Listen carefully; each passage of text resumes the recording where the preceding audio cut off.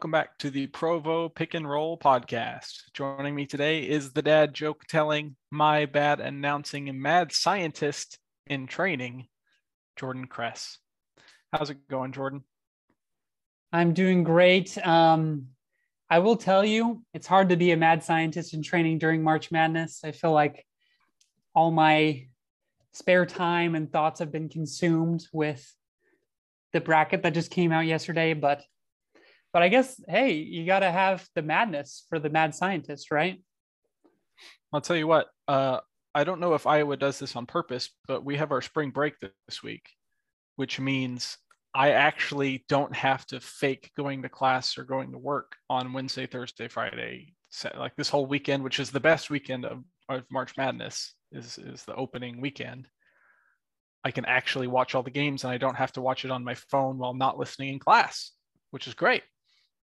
Yeah, I'm so jealous because I'm going to have to try to do that. And I think it's going to be a bit of a struggle this year because, I mean, not only am I going to be trying to do that during classes, but also while I'm doing like lab work. So I'm not sure how that's going to work out. Honestly, I don't know why we haven't made this a public holiday yet.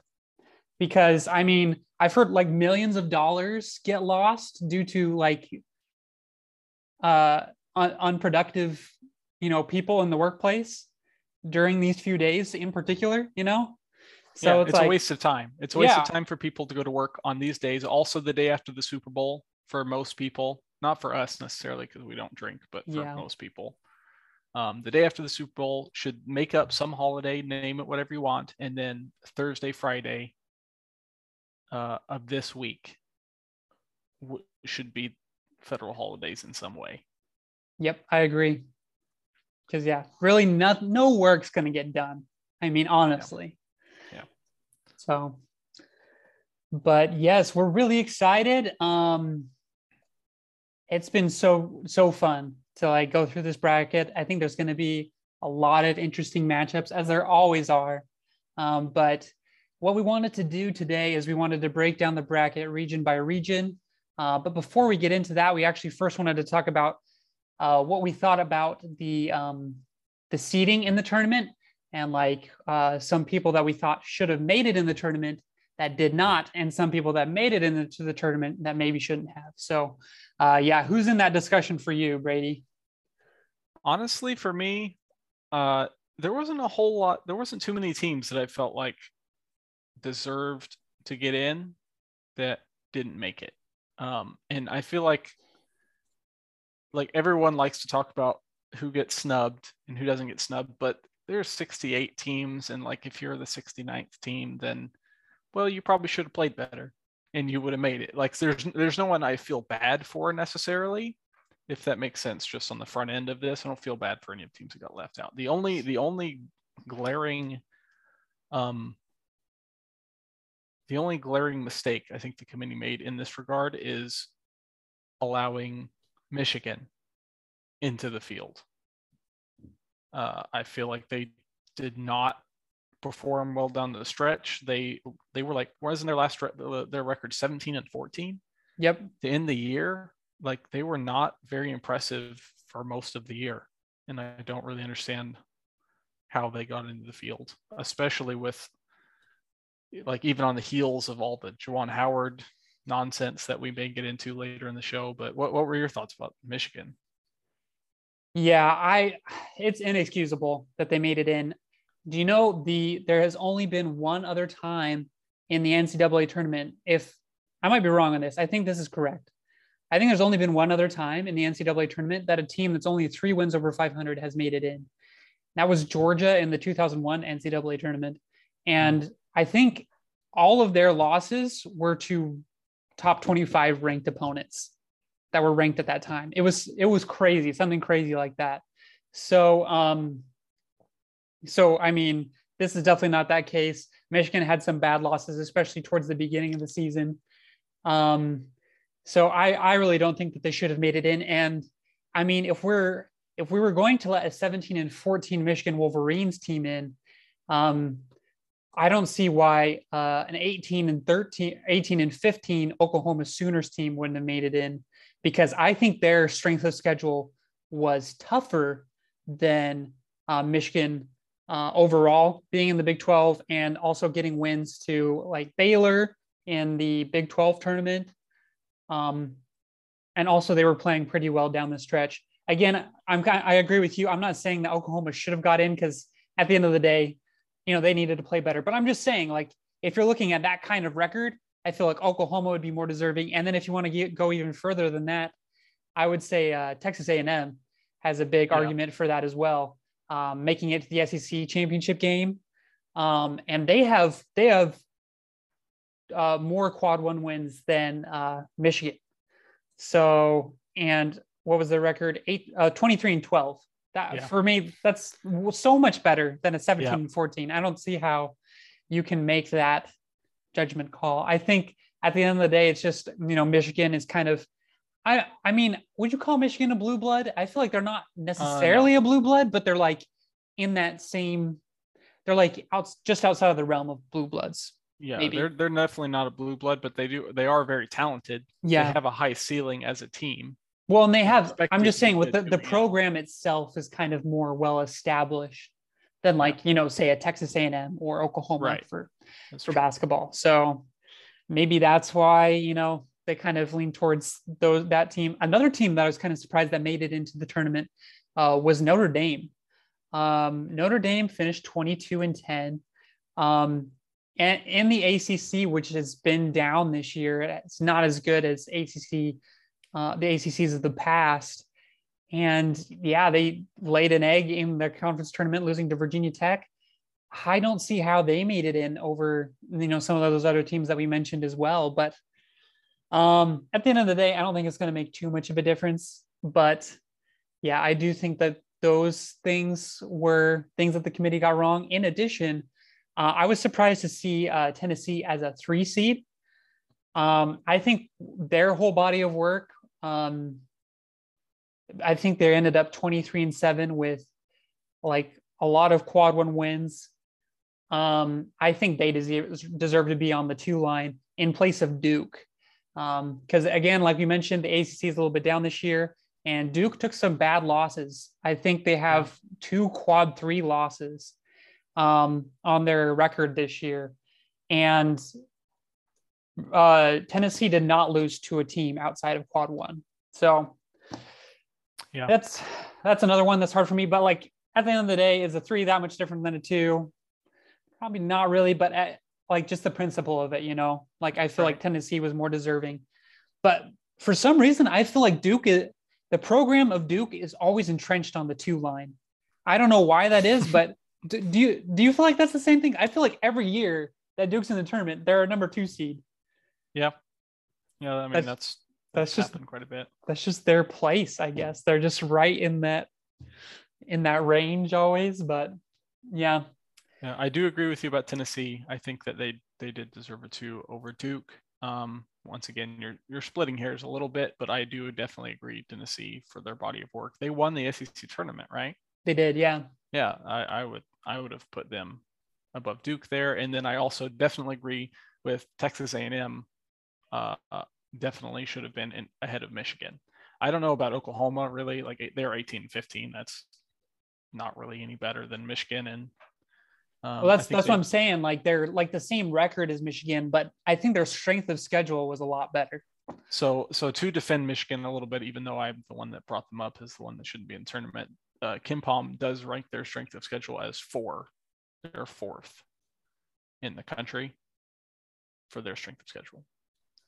So I'm sure Oklahoma's was really high too, because the Big 12 was a gauntlet this year, but Michigan did play some tough teams. No, I'm not discounting that. And I will say, I think that the Big 10 might be a little bit overrated this year because, I think we had this discussion earlier on in the season that we both thought that the Big 12 was the best conference this year. And I think I still stand by that, even though we had 9 Big 10 teams make it into the tournament and 6 Big 12 teams make it into the tournament.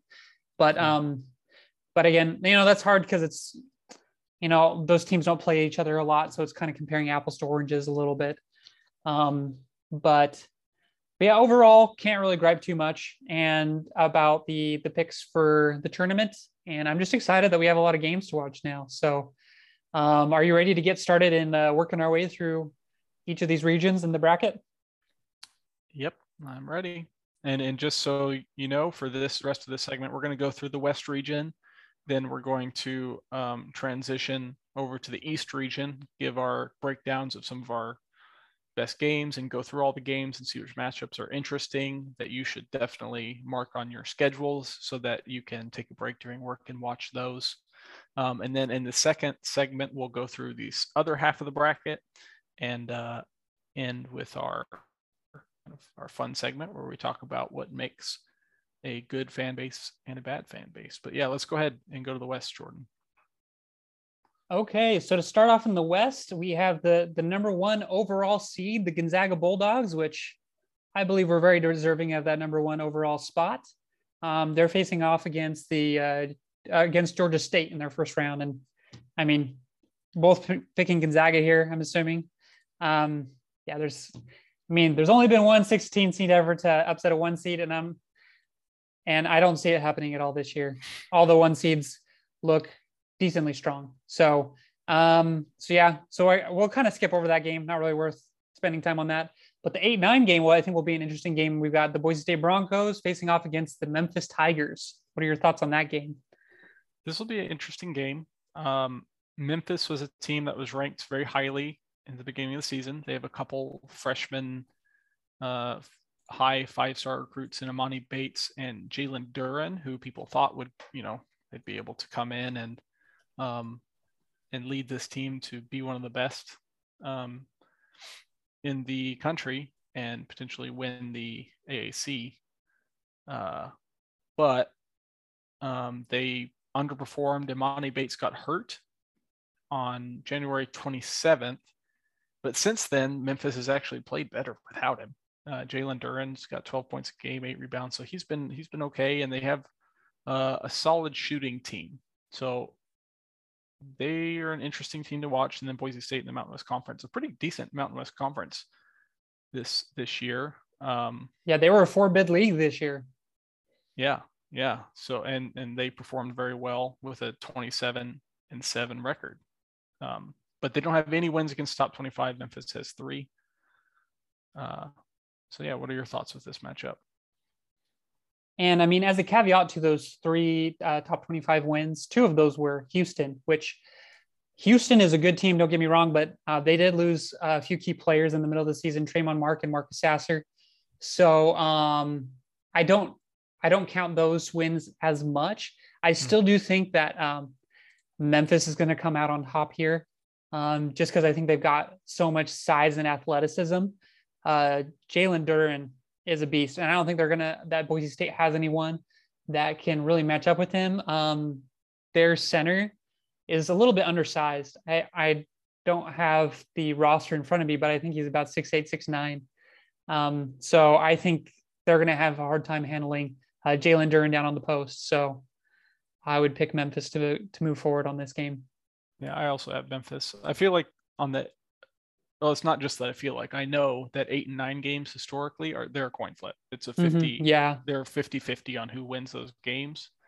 So it's hard to really have any confidence with this one, but I also agree. If I had to pick, I would pick the talent and the high ceiling of Memphis in this game.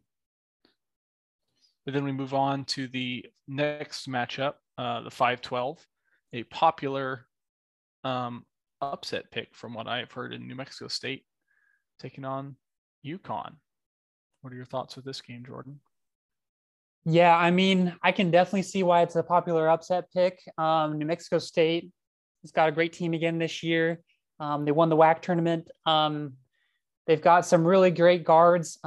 Teddy Allen, who's actually the brother of Tony Allen, who plays for Texas. Mm-hmm. He's their leading scorer at 19.3 points a game. He's just really consistent. They also have Serge Jabari Rice at the guard position as well, who also does well scoring for them. But I think I liked UConn too much going down the stretch of the season. I think that between the physicality of Adam Sonogo and the rest of that front line of UConn, I don't think New Mexico State's going to be able to handle it. I think it will be a good game, but I think UConn will move forward. Yeah, I agree. And I know a few of the losses for UConn have come when Sonogo was out of the lineup. I believe he was injured. Is that correct? Yeah. Earlier in the season. So UConn in a pretty good Big East conference at 23-9. They've had some good wins. I also am leaning towards UConn. I think it'll be a good game. That'll be a good one to watch. But I have UConn in this one. Then the next matchup is Arkansas versus Vermont in the 4-13 game. I think this is also kind of a trendy upset pick as well with a 13 seed, and I think it will be a close game. Vermont has played really well. I think it's going to be a close game, but what it's going to come down to is Vermont hasn't played in a lot of close games this year. Most of their games have been blowouts. So I think I'm giving Arkansas a bit of an edge there because they've had multiple games where they beat Auburn in overtime, and they've had multiple games where it came down to like the last possession. They beat Alabama by 3. So I'm going to give them the edge in a close matchup.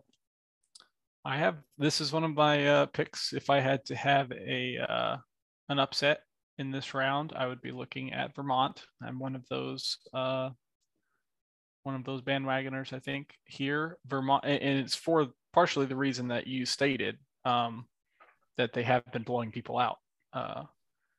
What's the old saying? Good teams win, great teams cover. And Vermont has been covering against lower competition. And that makes me feel like they're going to be able to compete with Arkansas. And Arkansas is a team that has some good wins. Pretty much all of those wins are at home in a pretty raucous environment in Fayetteville. But they also have some pretty bad losses too. So they're kind of a hit and miss squad. Whereas Vermont has some pretty experienced guys on their team, and their coach has had some good experience as well. He's been there several years. And I think Vermont has a good chance to take out the Razorbacks. Okay. Yeah. I was kind of going back and forth on that one, but yeah, I still do like Arkansas, but I can see where you're going with Vermont. The next game that we have is Alabama at the number 6 seed facing off against the winner of Rutgers and Notre Dame. So our first 4 team that would be coming. What are your thoughts on this game? And I guess also, what are your thoughts on the first 4 game? Who do you think would win in that matchup? This is a tough game, I think, to pick because Alabama is very difficult to understand what's going on with Alabama, because they've at times in the year they've looked really good and have some pretty good wins, but then they go out and lose to like South Carolina and Georgia, like some really bad SEC teams. So I'm not really sure what Alabama I'm going to get. They're not a particularly good 3-point shooting team. They're very athletic. They have some talented players in Quinterly and the really athletic freshman. His name I can't remember off the top of my head. With the fun hair. JD Davison. Yeah, Davidson. Yeah. They definitely have some talent. I think they're the better team than either Rutgers or Notre Dame, but I don't know if I can trust them in a tournament game. Rutgers has some really big wins on its schedule. Rutgers is a similar team, actually. They have some really big wins on their schedule as well, but also some pretty bad losses. So I'm really not sure who I'm going to pick in this game. Yeah, I mean, I share a lot of those same sentiments. I feel like Alabama has been the more inconsistent team for me because watching them, like you said, they're not a very good 3-point shooting team, but they shoot so many threes. I don't know how many threes they average a game, but that is like a majority of their offensive possessions, I feel like. So a lot of times it comes down to, can they get offensive rebounds? Yeah. And that's kind of more their offense. I've liked how Rutgers has looked better in their games that they did win. They had, like you mentioned, they had some really impressive wins against teams like Wisconsin, Purdue, Illinois, some of the top 10 teams in the country. And I think what it comes down to for them is, can they just execute their game plan? And I think that's what happens in those games, that they do execute their game plan and run their offense. I think that they're one of the best teams that we have in the field. So I'm going to pick Rutgers to win Notre Dame, or to beat Notre Dame initially, who I mentioned I don't feel even deserves to be in the field. And then I think they're going to upset Alabama. And in addition, I think like every year for the past 5 years or so, one of the first 4 teams has won its first round game. So, and we saw with UCLA, they were able to make a Final Four run out of the first 4. So definitely, I think you need to pick one of those teams this year. And for me, it's going to be Rutgers. Yeah, I think that's a good pick. I think it is an advantage to the play-in teams that they get a game to warm get up, their jitters out, warm up, get to play, and get to play before their opponent has even had a chance to on that stage. And also, if you're one of the last teams in, you don't have anything to lose. Like any win is gravy. So I agree with that. My only worry is that if Notre Dame wins, because if Notre Dame wins, I would pick Alabama. But if Rutgers wins, I'm thinking along the same lines of you. I think Rutgers has a good chance there. But I might be making that pick on Wednesday night after the game. After the game, I think Rutgers will win though, because I mean, like you said, it's hard to say though, because they've really dropped some confusing games as well. So it's hard to say. Next matchup, we have number 3 seeded Texas Tech versus the number 14 seed Montana State.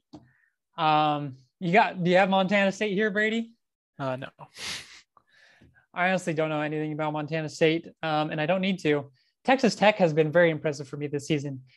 Their ability to defend is one of the top in the country.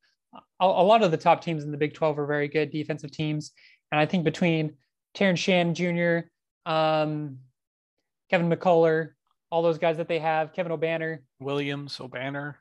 Yeah, Bryson Williams as well. They've got plenty of offensive weapons as well. Yeah. So I think they're going to be looking really good. So definitely picking them to win that first game. Next matchup, we have Michigan State Spartans versus the Davidson Wildcats for the 7-10 matchup. I think this will be a close one. Michigan State has kind of limped their way to the finish line. They did perform decently well in the Big Ten tournament, beating, I think they beat Wisconsin, didn't they? I believe so, yeah.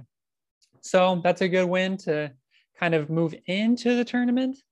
But overall, they've been very sporadic throughout the season. We actually talked about them in the middle of the season, and they had like one game they beat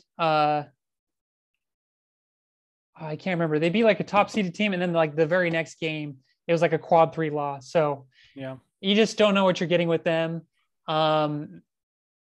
Let's see. I think the key for them is going to be their big men, Gabe Brown and Marcus Bingham, how they play. Marcus Bingham did play pretty well in the Big Ten tournament. So if he continues that, Bingham's very good on the defensive end. Yeah. I think if he's going to be able to control the lane, I always feel like he's better than he is. Like when I watch him, I think he's a guy who's kind of a 15 and 10 guy, but he's not. He only has like 9 points a game and 6 rebounds a game, but he does have 2.2 blocks a game. So like, yeah, that'll be interesting. But Davidson is a team that thrives on the perimeter. They shoot very well from 3, so I'm not sure how much of an impact they'll be able to have down low, but that will be the matchup to watch.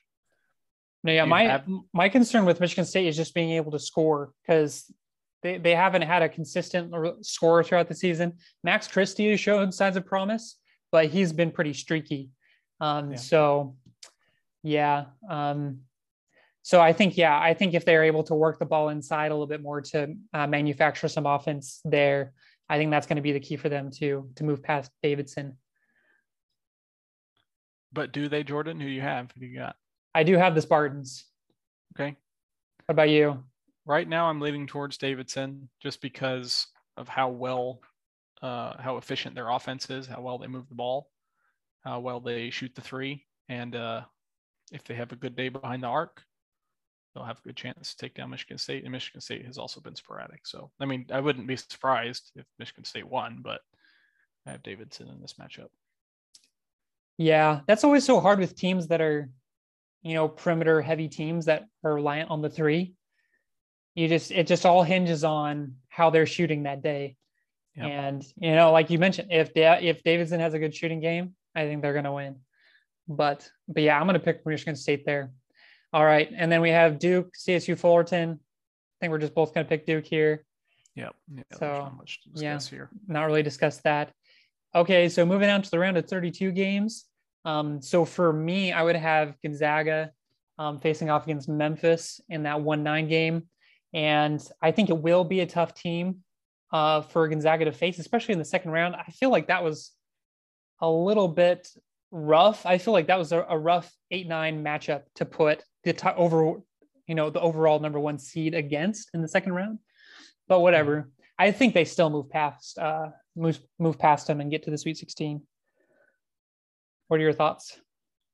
Yeah, I have Gonzaga as well. I think Gonzaga's there's not a lot of dependable teams in this tournament. As in years past, there's been a few teams that we thought were an echelon better than everyone, but there's really not much of a difference between, if you look from the 1 seeds to like the 3 seeds, like all of those, I feel like they're pretty much on the same level. But if I had to pick one team to bet my life on to consistently play well, it would be Gonzaga. Same. Okay. And then I guess for me in my round of 32 matchup, I have UConn versus Arkansas. I'm going to pick UConn here over Arkansas. I think the experienced guard play of UConn between Tyrese Martin and RJ Cole is going to push them over the top against a streaky Arkansas team. And I actually have Vermont versus UConn in this game, and I have Vermont sneaking their way into the round of 16. Wow. So I really like Vermont's big guys shoot pretty well on the outside, to my understanding, and they're a good shooting team in general, and they also are strong enough on the defensive end. So UConn presents a challenge. Both UConn and Arkansas really present a challenge with their big guys who are very athletic. They have some very athletic bigs. So if Vermont is able to handle them, if I think if Vermont's able to handle Arkansas, they're going to be able to handle UConn. That's my thought process here. Yeah. So yeah, I have UConn taking on Gonzaga as of now. As of now. Yeah. Might change, but in the next few days. Okay. And then the next matchup for me, I have Rutgers playing Texas Tech. And yeah, I think this is where Rutgers' run ends. I think they'll, win that first round game, but then lose in the second round to Texas Tech. Like I said before, I feel like Texas Tech is another one of those dependable teams that you mentioned, just because of their defense. And then with all the weapons that they have on offense, I feel like, if one of those guys in the starting lineup is having a bad night, someone else will step up. So picking Texas Tech to move ahead there. Yeah, their guards are too big and athletic. And with O'Banner having his experience in his run with Oral Roberts last year, I think Texas Tech's going to be a strong team, and they're going to win that one as well. And then, for this next matchup, I have Duke, Michigan State, Tom Izzo versus Mike Krzyzewski for the last time. If this happens, I think this will be a great game, great matchup. But yeah, I think Duke is too athletic for Michigan State to keep up with. Paulo Banchero is going to be a matchup nightmare for anyone on the Michigan State front line. And then I think Wendell Moore Jr. will also have a good game. So picking Duke to move forward.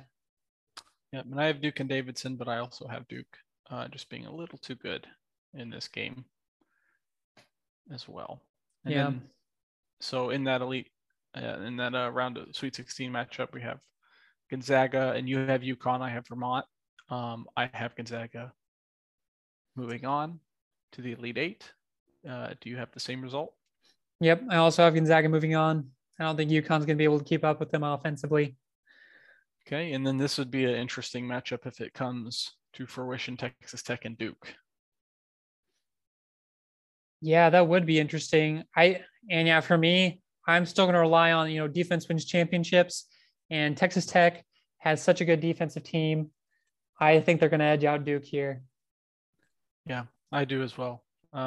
Duke they have a lot of talent, but sometimes they have kind of an identity crisis of offensively, of how they want to run their offense, who they want to run their offense through, and how they want to get Banchero the ball. And if you're playing Texas Tech, you better know what you're doing going in, because they will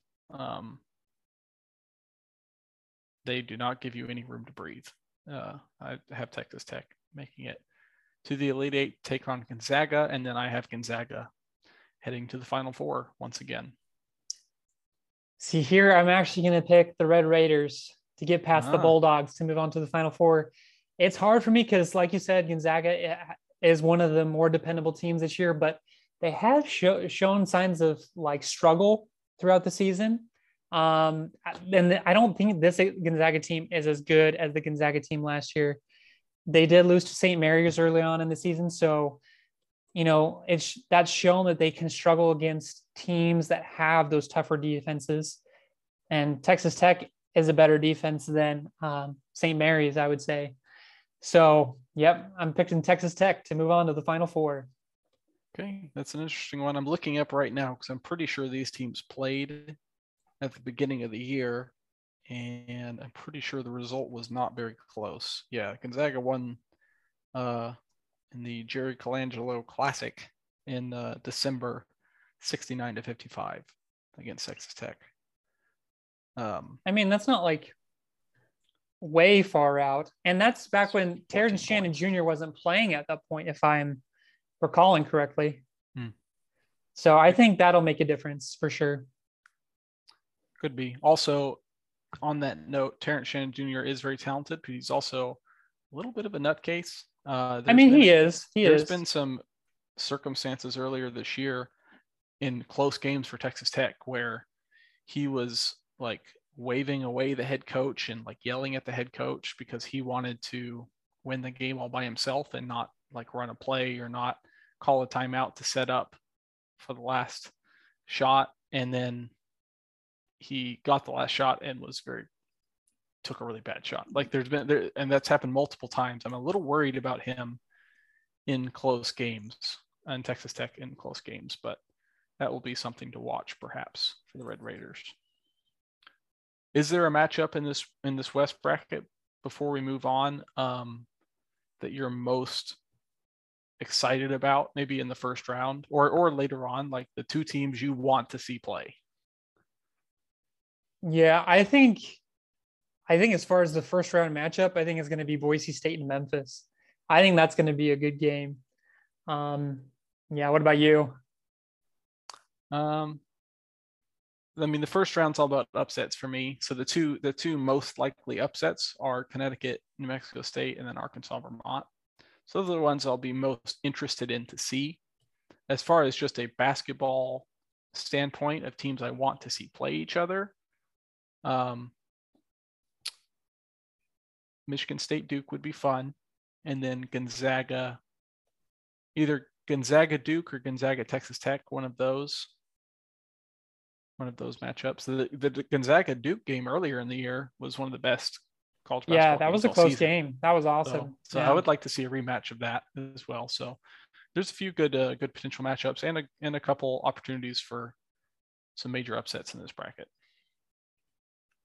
Yep, I agree. How do you feel the committee did at putting Gonzaga in a good bracket? Like, do you feel like they have a tough road to the Final Four compared to some of the other teams? Or do you feel like this was like a good spot for them to be? That's a good question. I feel like their top side of the bracket is fair. That makes sense with UConn and Arkansas as the 4 and 5. But overall, I would say probably I don't know. It's tough. I feel like the committee did a pretty decent job this year. I don't have a major problem. I feel like their quarter of the bracket is not substantially worse or better than the other ones. If that makes sense. Yeah. Baylor probably got the worst draw, but they weren't. But that they were like the worst over, the worst number one seed as well. So yeah, so I feel like it was pretty good. The only thing like I mentioned before, I feel like they did get the hardest 8-9 matchup, but what are you gonna do there? I don't know. Seton Hall, TCU. That'll be tough too. Yeah. And then, like I said, Baylor could get North Carolina in the second round. And I know this isn't the same North Carolina team as in years past, but still. Yeah. Yeah. So I agree, but also I don't fully agree. Kind of analysis you get on this podcast. Yeah, that's great. Love that. So committal. All right, so let's move on to the next region, which is the East region. And we were just barely talking about Baylor. They're playing Norfolk State in the first round, and obviously we're going to pick them to move past. A caveat with Baylor going into this tournament, though, I think we need to mention is, they have finished somewhat strong throughout the rest of the season. They did lose to Oklahoma in the Big 12 tournament. And they still do have LJ Cryer, who's been their leading scorer throughout the year, who's out with an injury, in addition to Jonathan Chamwa-Chachua, who's kind of their six-man glue guy who does a lot of the intangibles for them, rebounding, defense, and stuff like that. So that's something to keep in mind with them. I don't think they have. Were you saying they have them, or they don't have either of them, right? Yeah, I was saying both of them are injured. Okay, yeah, just to be clear. LJ Cryer, it sounds like LJ Cryer, there's a potential for him to come back. They keep listing him as a game time decision, but he's been out for 11 of the last 12 games. And even if he does come back, he's not going to be in game shape. Yep. He's not going to be the same kind of player as before. And then they still have Flo Thamba, who plays a very similar role as Chachachua. So they still have rim protection, but not quite at the same level as they did before. But that is definitely important to mention for this team. Yep. Anyway, so the 8-9 matchup is, like we mentioned before, North Carolina and Marquette. Who do you have here, Brady? I have North Carolina, honestly, just because I don't want to see Shaka Smart win. And there's really no reason to believe that he will, because he didn't win any tournament games for 6 years at Texas. And Marquette, they're fine. They're a good team, but they're not anything special. I think North Carolina has more talent from top to bottom with Armando Bacot and Caleb Love and Brady Manick. Like, I think they have more firepower in this matchup. Yeah, I agree. Marquette has been a streaky team, and they've not been on a good streak as of late. So, and I can't pick against the Tar Heels, especially in their first round. And I think the Tar Heels have been playing better down the stretch of the season. They had that big win over Duke, which was awesome. For North Carolina, it all hinges on the play of RJ Davis and Caleb Love for them. And, they've been really kind of inconsistent, but when they play well, North Carolina wins games. They always get a consistent performance from Armando Bacot, in addition to Brady Manick, who's been just such a bright spot for them this year. Transferring from Oklahoma, has been leading the team in 3-point shooting and 3-point field goal percentage. So definitely picking them to move past Marquette in that first round matchup. Next game, we have St. Mary's at the 5 seed playing the winner of Wyoming and Indiana. I think this is another interesting matchup. What are your thoughts here?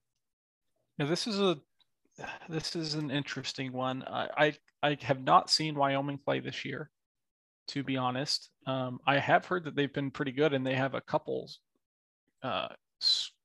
guards. Do they have brothers on this team?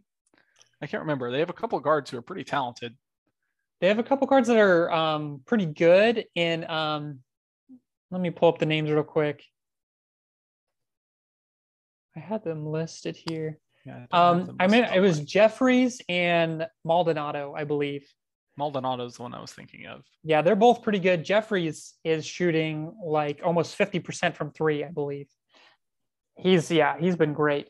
And in addition, Wyoming also has Graham Ike, who's their post, who they run a lot of their offense through, and he's just a very physical post presence. So, and then on the other side, does Indiana? They in the last year, I know they had a talented young forward, 6'10" forward. Yep, they still have him. Remember. Trace He's Jackson still Jr. there. Or yes. Okay. Trace Jackson Davis. Gotcha. Yeah. So that guy's still there as well. So both these guys have, both these teams have some talent there.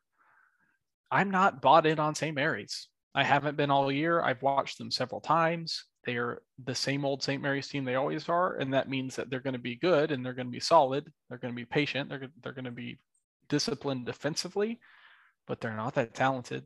They're not a particularly great shooting team. I don't think that their big guy that they run their offense through is that good. I think whenever he plays posts who are big and athletic and also talented, that he can get shut down pretty easily. And if he's playing teams that are not as talented or as physical, then he can be a factor. But against Indiana especially, I don't think he'll be much of a factor. And I think Wyoming is good enough offensively to be able to handle St. Mary's style of play. So I have the 12 seed taking out St. Mary's in this game. Yeah, same. I don't know who's going to win between Wyoming and Indiana. I think that'll be a close game, but I think whoever comes out of that game is going to beat St. Mary's for a lot of those reasons you just mentioned. I mean, St. Mary's tries to run their offense a lot through Kuzi, who it feels like he's one of the guys, like the old guys that I would play church ball with. The way that he plays basketball, like he's very slow and methodical, not very athletic, but he can make shots. And yeah, I think either Graham Ike or Trace Jackson Davis is going to be a matchup nightmare for Toss, the center for St. Mary's, because he's not very athletic or coordinated. Yeah. Sorry, that felt so mean saying that, but just compared to those guys. And yeah, like you mentioned, Trace Jackson Davis has got tremendous talent and athleticism. So if Indiana makes it out, I think they're definitely making it past St. Mary's. Yeah, but as I say that though, it's hard for me to pick them because I've picked against St. Mary's all year, and they are it's hard. Keep winning. I said earlier on, I think on our last podcast, their win against Gonzaga at home was one of the most shocking, probably the most shocking upset of the year, to me. Yeah. Even though St. Mary's is considered to be a good team, I didn't think they could compete with Gonzaga, and they won pretty handily in that game. So we'll see. But I'm trusting my eyes, and my eyes say St. Mary's isn't that good. Definitely not as good as a 5 seed. So I'm picking either one of those teams to beat St. Mary's and move on. But the next matchup, we have UCLA as the 4 taking on Akron as the 13. Do you think the Zips have a chance, Jordan? I'm going to go with no. It's actually interesting. So, Akron made it out of the MAC. They beat Kent State in the MAC championship game. And a caveat to that game is Kent State was without 4 of its players due to suspension. There was a fiasco where the Kent State players apparently posted some pretty crude stuff on social media about the Akron players. And that's what warranted the suspension, because otherwise, I don't know if Akron even makes it in this game. They played Kent State twice earlier in the season and lost both of those games. So, and I mean, honestly, I haven't really watched Akron play. I know they have some good post play, some talent that potentially could be NBA talent.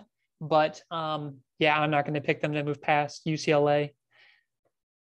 Yeah, Akron has that USF transfer that BYU fans may be familiar with, Xavier Castaneda. So 37.6% 3-point shooter. And they have a big guy. He's relatively big. He's only 6'8", but he averages 14 points a game, Ali. So they have some talent. I would think, though, with UCLA has been pretty good this year. And with their experience in the tournament last year, bringing a lot of guys back, especially at the guard positions, I would think UCLA. I'd be surprised if they lost in the first round here. Yeah, really the only head scratchers on UCLA's schedule this year has been Oregon, losses to Oregon. Other than that, it's been, all top 25 teams that they've lost to. So, yep, definitely looking for UCLA to move on there. And then next we have your Texas Longhorns playing against the Virginia Tech Hokies. What are your thoughts on this game? Do you think the Longhorns have what it takes to break the drought of no NCAA tournament wins? Yeah, it's been a while since they've won and game in the NCAA tournament, but I think this is the year. I think they're going to get past Virginia Tech. Virginia Tech is a very hot team. They won the ACC, I believe. Mm-hmm. They're the ACC conference champions or conference tournament champions. So they're playing well coming in. I don't know if they would have made the tournament had they not done so well in the conference. They definitely wouldn't have. Yeah. Yeah. So take that in mind. And then they have won a lot of their last games, so they're coming in hot, but they haven't played a lot of good teams because the ACC hasn't been that great. They're also not a particularly large team. They shoot a lot of 3-pointers, and Texas is a very good perimeter team on the perimeter.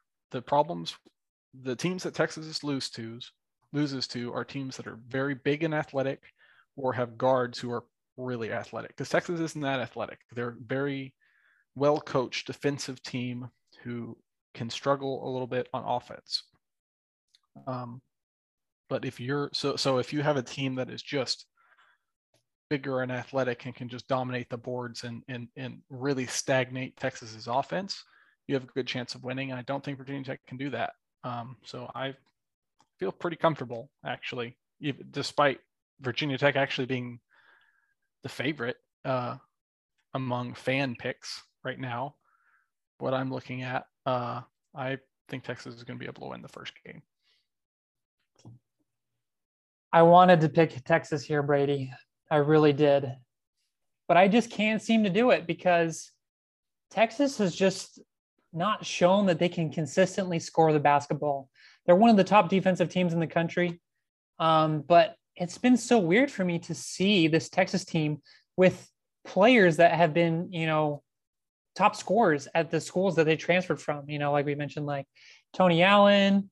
And then, they've got a lot of good offensive weapons, but they still haven't seemed to have found what works for them on offense, at least in my opinion. And Virginia Tech has found what works for them on offense between Hunter Couture, who I think shot like six of 7 from 3 in that ACC championship game. They also have Justin Mutz, who plays very physical down low. I think he's going to be able to handle the Texas big men and also get some offensive rebounds to help out the Hokies there. And then, Virginia Tech also has some really good guard play with Storm Murphy. And then Keve Aluma is just a tremendous all-around scorer as well. So this was kind of a toss-up for me to pick, but I think Virginia Tech, just with all the momentum that they have, is going to be able to make it past the Texas Longhorns. Virginia Tech, they only have 3 quad 1 wins all season. And they run a kind of a slow tempo offense that Texas also is one of the slowest teams. So they're going to play Texas's defensive game that Texas is better at. And they definitely have a chance if that dude shoots 6 or 7 from 3, like if they shoot like that, then yeah, they could win the game. But I think Texas has a better defense than anyone in the ACC. And I don't anticipate them, Virginia Tech, being able to play quite as well on the perimeter. And I'm not scared of their big guys because Texas's problem is that they're undersized. They don't have, right now, pretty much they only have Christian Bishop, and Christian Bishop's like 6'8", 6'9". And he's tough and he's physical and he does a good job, but that's the main weakness for this team, is that they don't have big athletic guys down low that they can help facilitate the offense through. But against a team like Virginia Tech, I don't think they need to. So you're sleeping on Justin Mutz, man.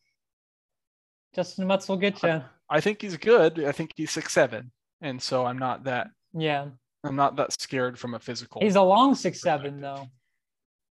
Got a long wingspan. Anyways, yeah, we can move past that game. I think it will be really close. It was a toss-up for me. I can see it going either way. So I'm not we'll once again. I'm not super confident because you are definitely right that Texas not the same team doesn't show up every day. Yeah. We'll see. Okay, next matchup is Purdue Boilermakers versus the Yale Bulldogs. You picking an upset here? Nope. Do you think it'll be a close game, though? Do you think it'll be close? Do you think they'll cover the spread? No. I have no idea what the spread is, but I still don't think they'll cover it. Yeah, the spread is 15.5.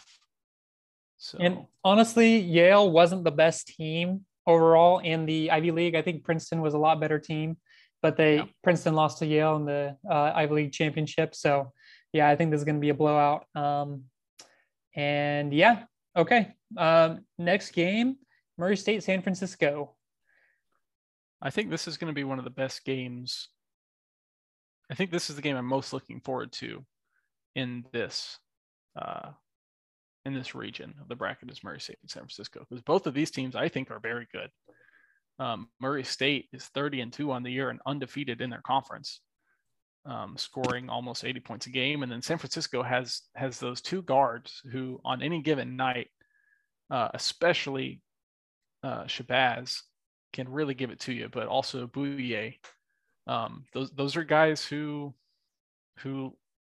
are very similar to others who make big time NCAA tournament runs, is having a couple of experienced guards like that who can really shoot the ball.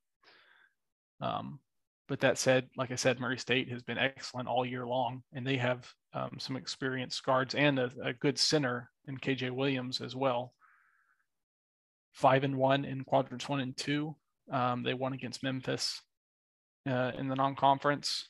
They're a pretty efficient team as well. It'll be a good matchup. Who do you think is going to win this one, though, Jordan? Yeah, I think it's going to come down to the wire, and I think it's going to be a very entertaining game because, like you said, both of these teams have very potent offenses. The scoring trio of Williams, Brown, and Hill from Murray State is going to be fun to watch against those guards that you mentioned from San Francisco. I think I'm going to give the edge to Murray State because they've just performed very well this season. As you mentioned, 30-2. I think that's the best record in the field this year. Granted, not as good opponents, but yeah, I think they're going to edge out San Francisco. Yeah, I also have Murray State in this game, but like I said, I think it's going to be a very fun one to watch. Okay, and then last game for this region, or of the first round, I guess, is Kentucky St. Peter's, and I think we're both going to pick Kentucky there. And yeah, I mean, I feel pretty good about this Kentucky team going into this tournament. They have kind of struggled. They've been a little inconsistent throughout the season, but overall, they're very talented. So Kentucky moving forward there. Okay, round of 32 matchup. I mean, first game, I have Baylor and North Carolina. A big part of me wanted to pick North Carolina here, my inner Tar Heel fan, and especially considering, like we mentioned, the injuries that Baylor has suffered. But I mean, Baylor has still performed pretty well down the stretch despite those injuries, and North Carolina just hasn't been consistent enough for me to trust them in the situation. So I'm still going to pick Baylor to move forward. Yeah, I also have Baylor in this game. I don't think this is a good matchup for North Carolina with Flo Thamba in the paint and Akinjo running the show on offense. I think Baylor. I just don't think it's a good matchup for North Carolina. But this will probably be the best game of. Well, I don't know actually. There's a few good games. I really like this region overall, but I have Baylor and taking it as well. Okay, and then for the next matchup I have, I'm gonna pick Indiana. Say that Indiana wins both of those previous games, and then facing off against UCLA. And then I think this is where Indiana's run will end. and I think UCLA will move forward. I think like you mentioned, the experience of Tiger Campbell, Johnny Juzang, and Jaime Jaquez. I think it's going to be too much for Indiana to handle. I have, if I had to pick, I would say Wyoming would be playing UCLA, but I also have UCLA with their experience and talent getting to the Sweet 16. And then the next game is Texas and Purdue for me, but you all have Virginia Tech and Purdue. Is Virginia Tech going to go any further than this, or do you have the Boilermakers going to the Sweet 16? Definitely have the Boilermakers going to the Sweet 16. There's no way. I mean, like you mentioned, like Justin Mutz is a bit undersized. So when he comes up against Zach Edey and Travion Williams, it's going to be game over. Plus, I don't think they have anyone to really guard Jaden Ivey. I mean, not a lot of teams do have someone to guard Jaden Ivey. Yeah. But I think all around the board is going to be a matchup nightmare for the Hokies. So I think Purdue's moving on. What about you? Do you think your Longhorns can make it past the Boilermakers? I do not. I think this is going to be it for Texas, although this could be a sneaky good game because Texas does have someone to guard Jaden Ivey. Courtney Ramey has shut down Ojai Abaji for Kansas on multiple occasions and could potentially do so to someone like Jaden Ivey. And once again, Texas perimeter defense is good enough that they could be able to hold Purdue to a below average shooting night on the perimeter. But my concern is what you mentioned before with Williams and who's the big 7'3" guy? Zach Edey. Edey. Yeah, I don't think Texas will have an answer for those guys, and I think Purdue's gonna win this game. But it should be a close game. Okay. Next in the matchup, wait, did you have Murray State moving forward? You did, right? I did. So we both had Murray State and Kentucky facing off in the second round. Who do you have here? This is a tough game. So this is actually the best game of this round of the region, in my opinion.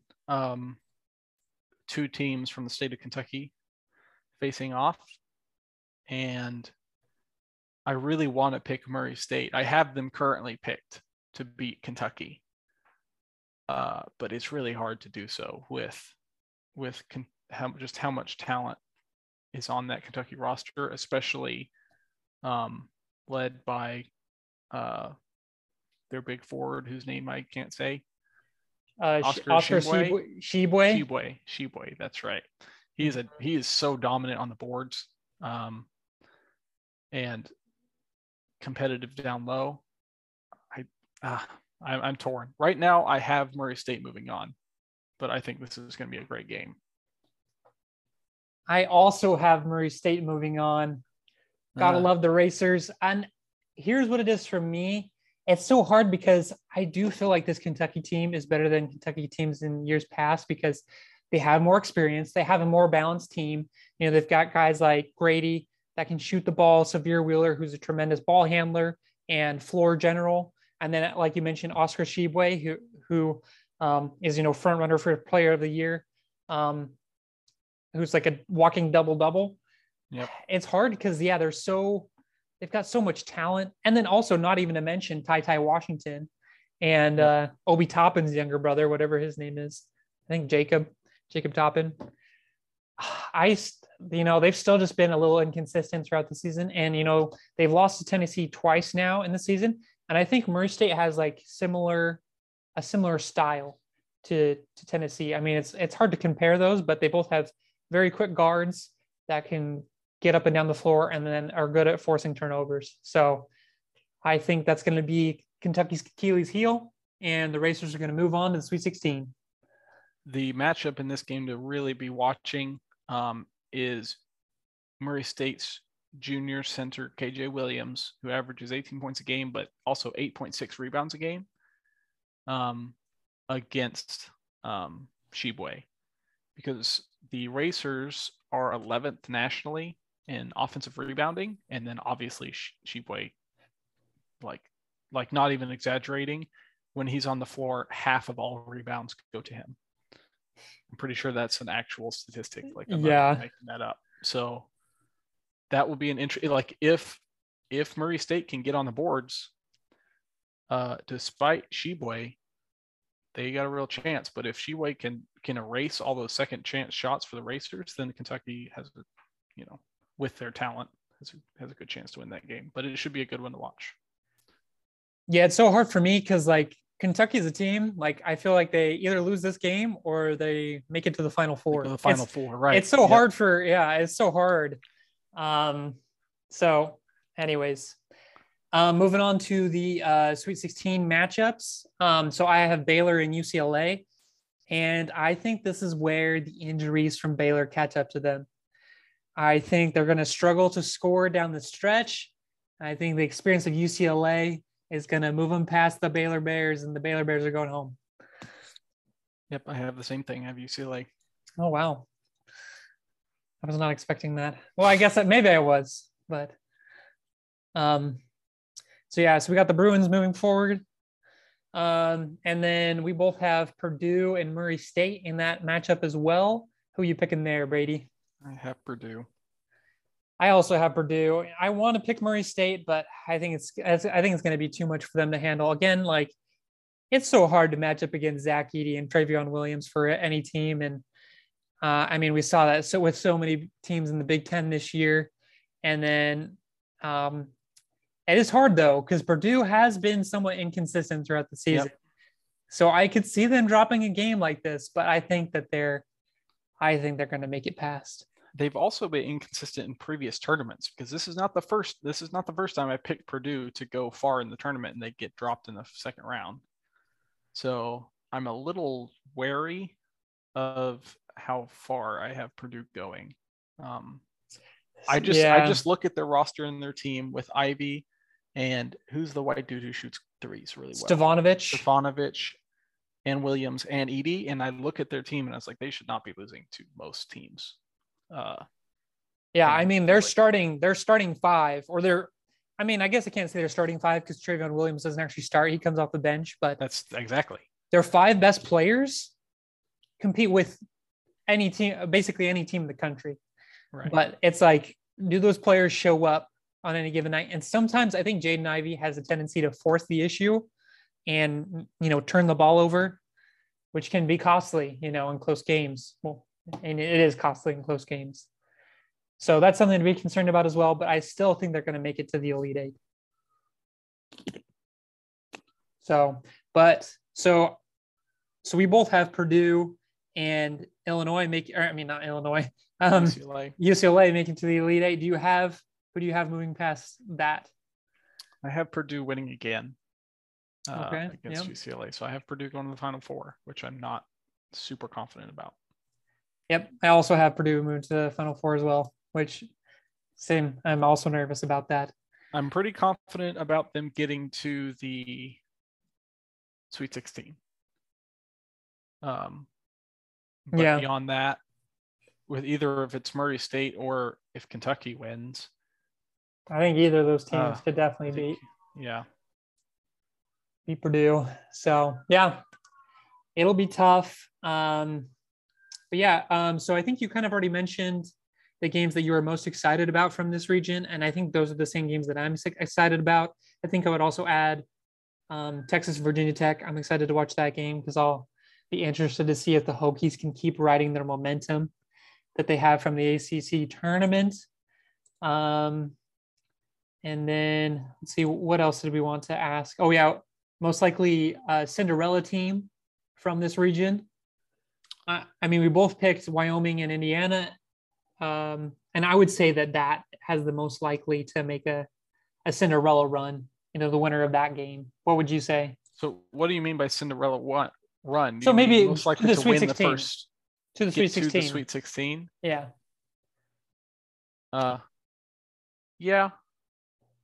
Yeah, probably just based on their matchups. Mm-hmm. I would agree with that. I think, man, more just looking at Murray State got screwed. Looking at this, going back to snubs, they're 30-2 as a 7 seed, and then you get San Francisco, who's a really good 10 seed in my opinion, and then Kentucky, and then Purdue. If you make it, like that's maybe we didn't discuss them previously, but Murray State may have got ripped off. Yeah, no, I agree. Especially like St. Mary's is a 5, and they're in a little conference. LSU as is well. a 6, and LSU hasn't had a great resume. So even Alabama, I don't know if Alabama is a 6 either. So Murray State, that's looking back at it, Murray State got screwed over. But I still think they're in a good position to make a run. So, okay. So that wraps up that region. This has been fun so far. I'm excited to get to the second half of the bracket, but we're going to take a quick break, and we'll wrap it up the rest of the bracket in our next segment. So stay tuned.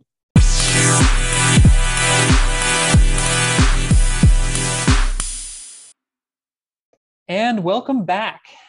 Thank you for joining us again as we break down the second half of the 2022 NCAA tournament bracket. We're going to be looking at the South and Midwest regions. And let's just get into it. So first we have Arizona, who got picked up as a 1 seed, facing off against the winner of Wright State and Bryant. And I mean, obviously, we're not going to pick either of these teams to make it past Arizona. However, I do want to mention, I think the Wright State Bryant game is going to be a fun game to watch. Got Peter Kiss, who is actually the leading scorer in college basketball this year, at like 26 points a game. So he's going to be fun to watch against Wright State, who's been, a decent team. And I think it's going to be a fun game. I don't know. Do you know anything about either of these teams? Kiss plays for Bryant, right? Yep, Kiss plays for Bryant. I was going to say, if you had to pick a 116, this is the one. This is the game, is Arizona and Bryant. If you had to pick one. I'm not picking it, but for the record, if I had to, this would be the one to pick. And I think Bryant will, if they do make it past Wright State, I think they will give Arizona some troubles because, number one, Arizona's going to be struggling a little bit, I think, because they're going to be without Chris. I don't know if I'm saying that name right. He's from Estonia. Kalisa. Oh, the big dude? No, not the big dude. That's Tubelis. Okay. But Kalisa is their 3-point shooter, kind of their main 3-point shooter guy who makes he kind of stretches the floor for them a lot. He's going to be out with an ankle injury. It's possible that he could play, but probably not likely in this 116 matchup game. It's likely that he, provided that they make it to the second round, that he could probably be in that game. But and in addition, I think Bryant, they play like a kind of tricky half court trap with Peter Kiss at the top of that half court trap. So I think that will give teams that are not used to that some trouble. So again, I'm not going to pick Bryant to win, but I think it will be an interesting matchup if they are able to make it. Okay, well, the next game is Seton Hall out of the Big East, and TCU out of the Big 12. TCU's at 20-12 on the season, and Seton Hall is 21-10 on the season. Are you leaning one way or another in this 8 and 9 matchup, Jordan? Yeah, it's kind of a coin flip for me, but I think I am going to lean towards TCU. They had some really good wins this season against Kansas, Texas Tech, and Texas. And I think their defense is going to be what gets them through this matchup. And Seton Hall hasn't been super impressive for me, to be honest. Yeah, I'm a little torn right now. I have TCU because TCU has been playing reasonably well the last few games. They have wins against Kansas and Texas, and Texas Tech. They beat Baylor. There's another team they beat recently too. That was one of the top Big 12 teams. But Seton Hall, man, they have a lot of size. When they played Texas earlier in the season, they have 6'10" and 7'2" big guys, Therese Samuel, and Ike Ibaju, something like that, who can clean up on the glass and protect the paint pretty well.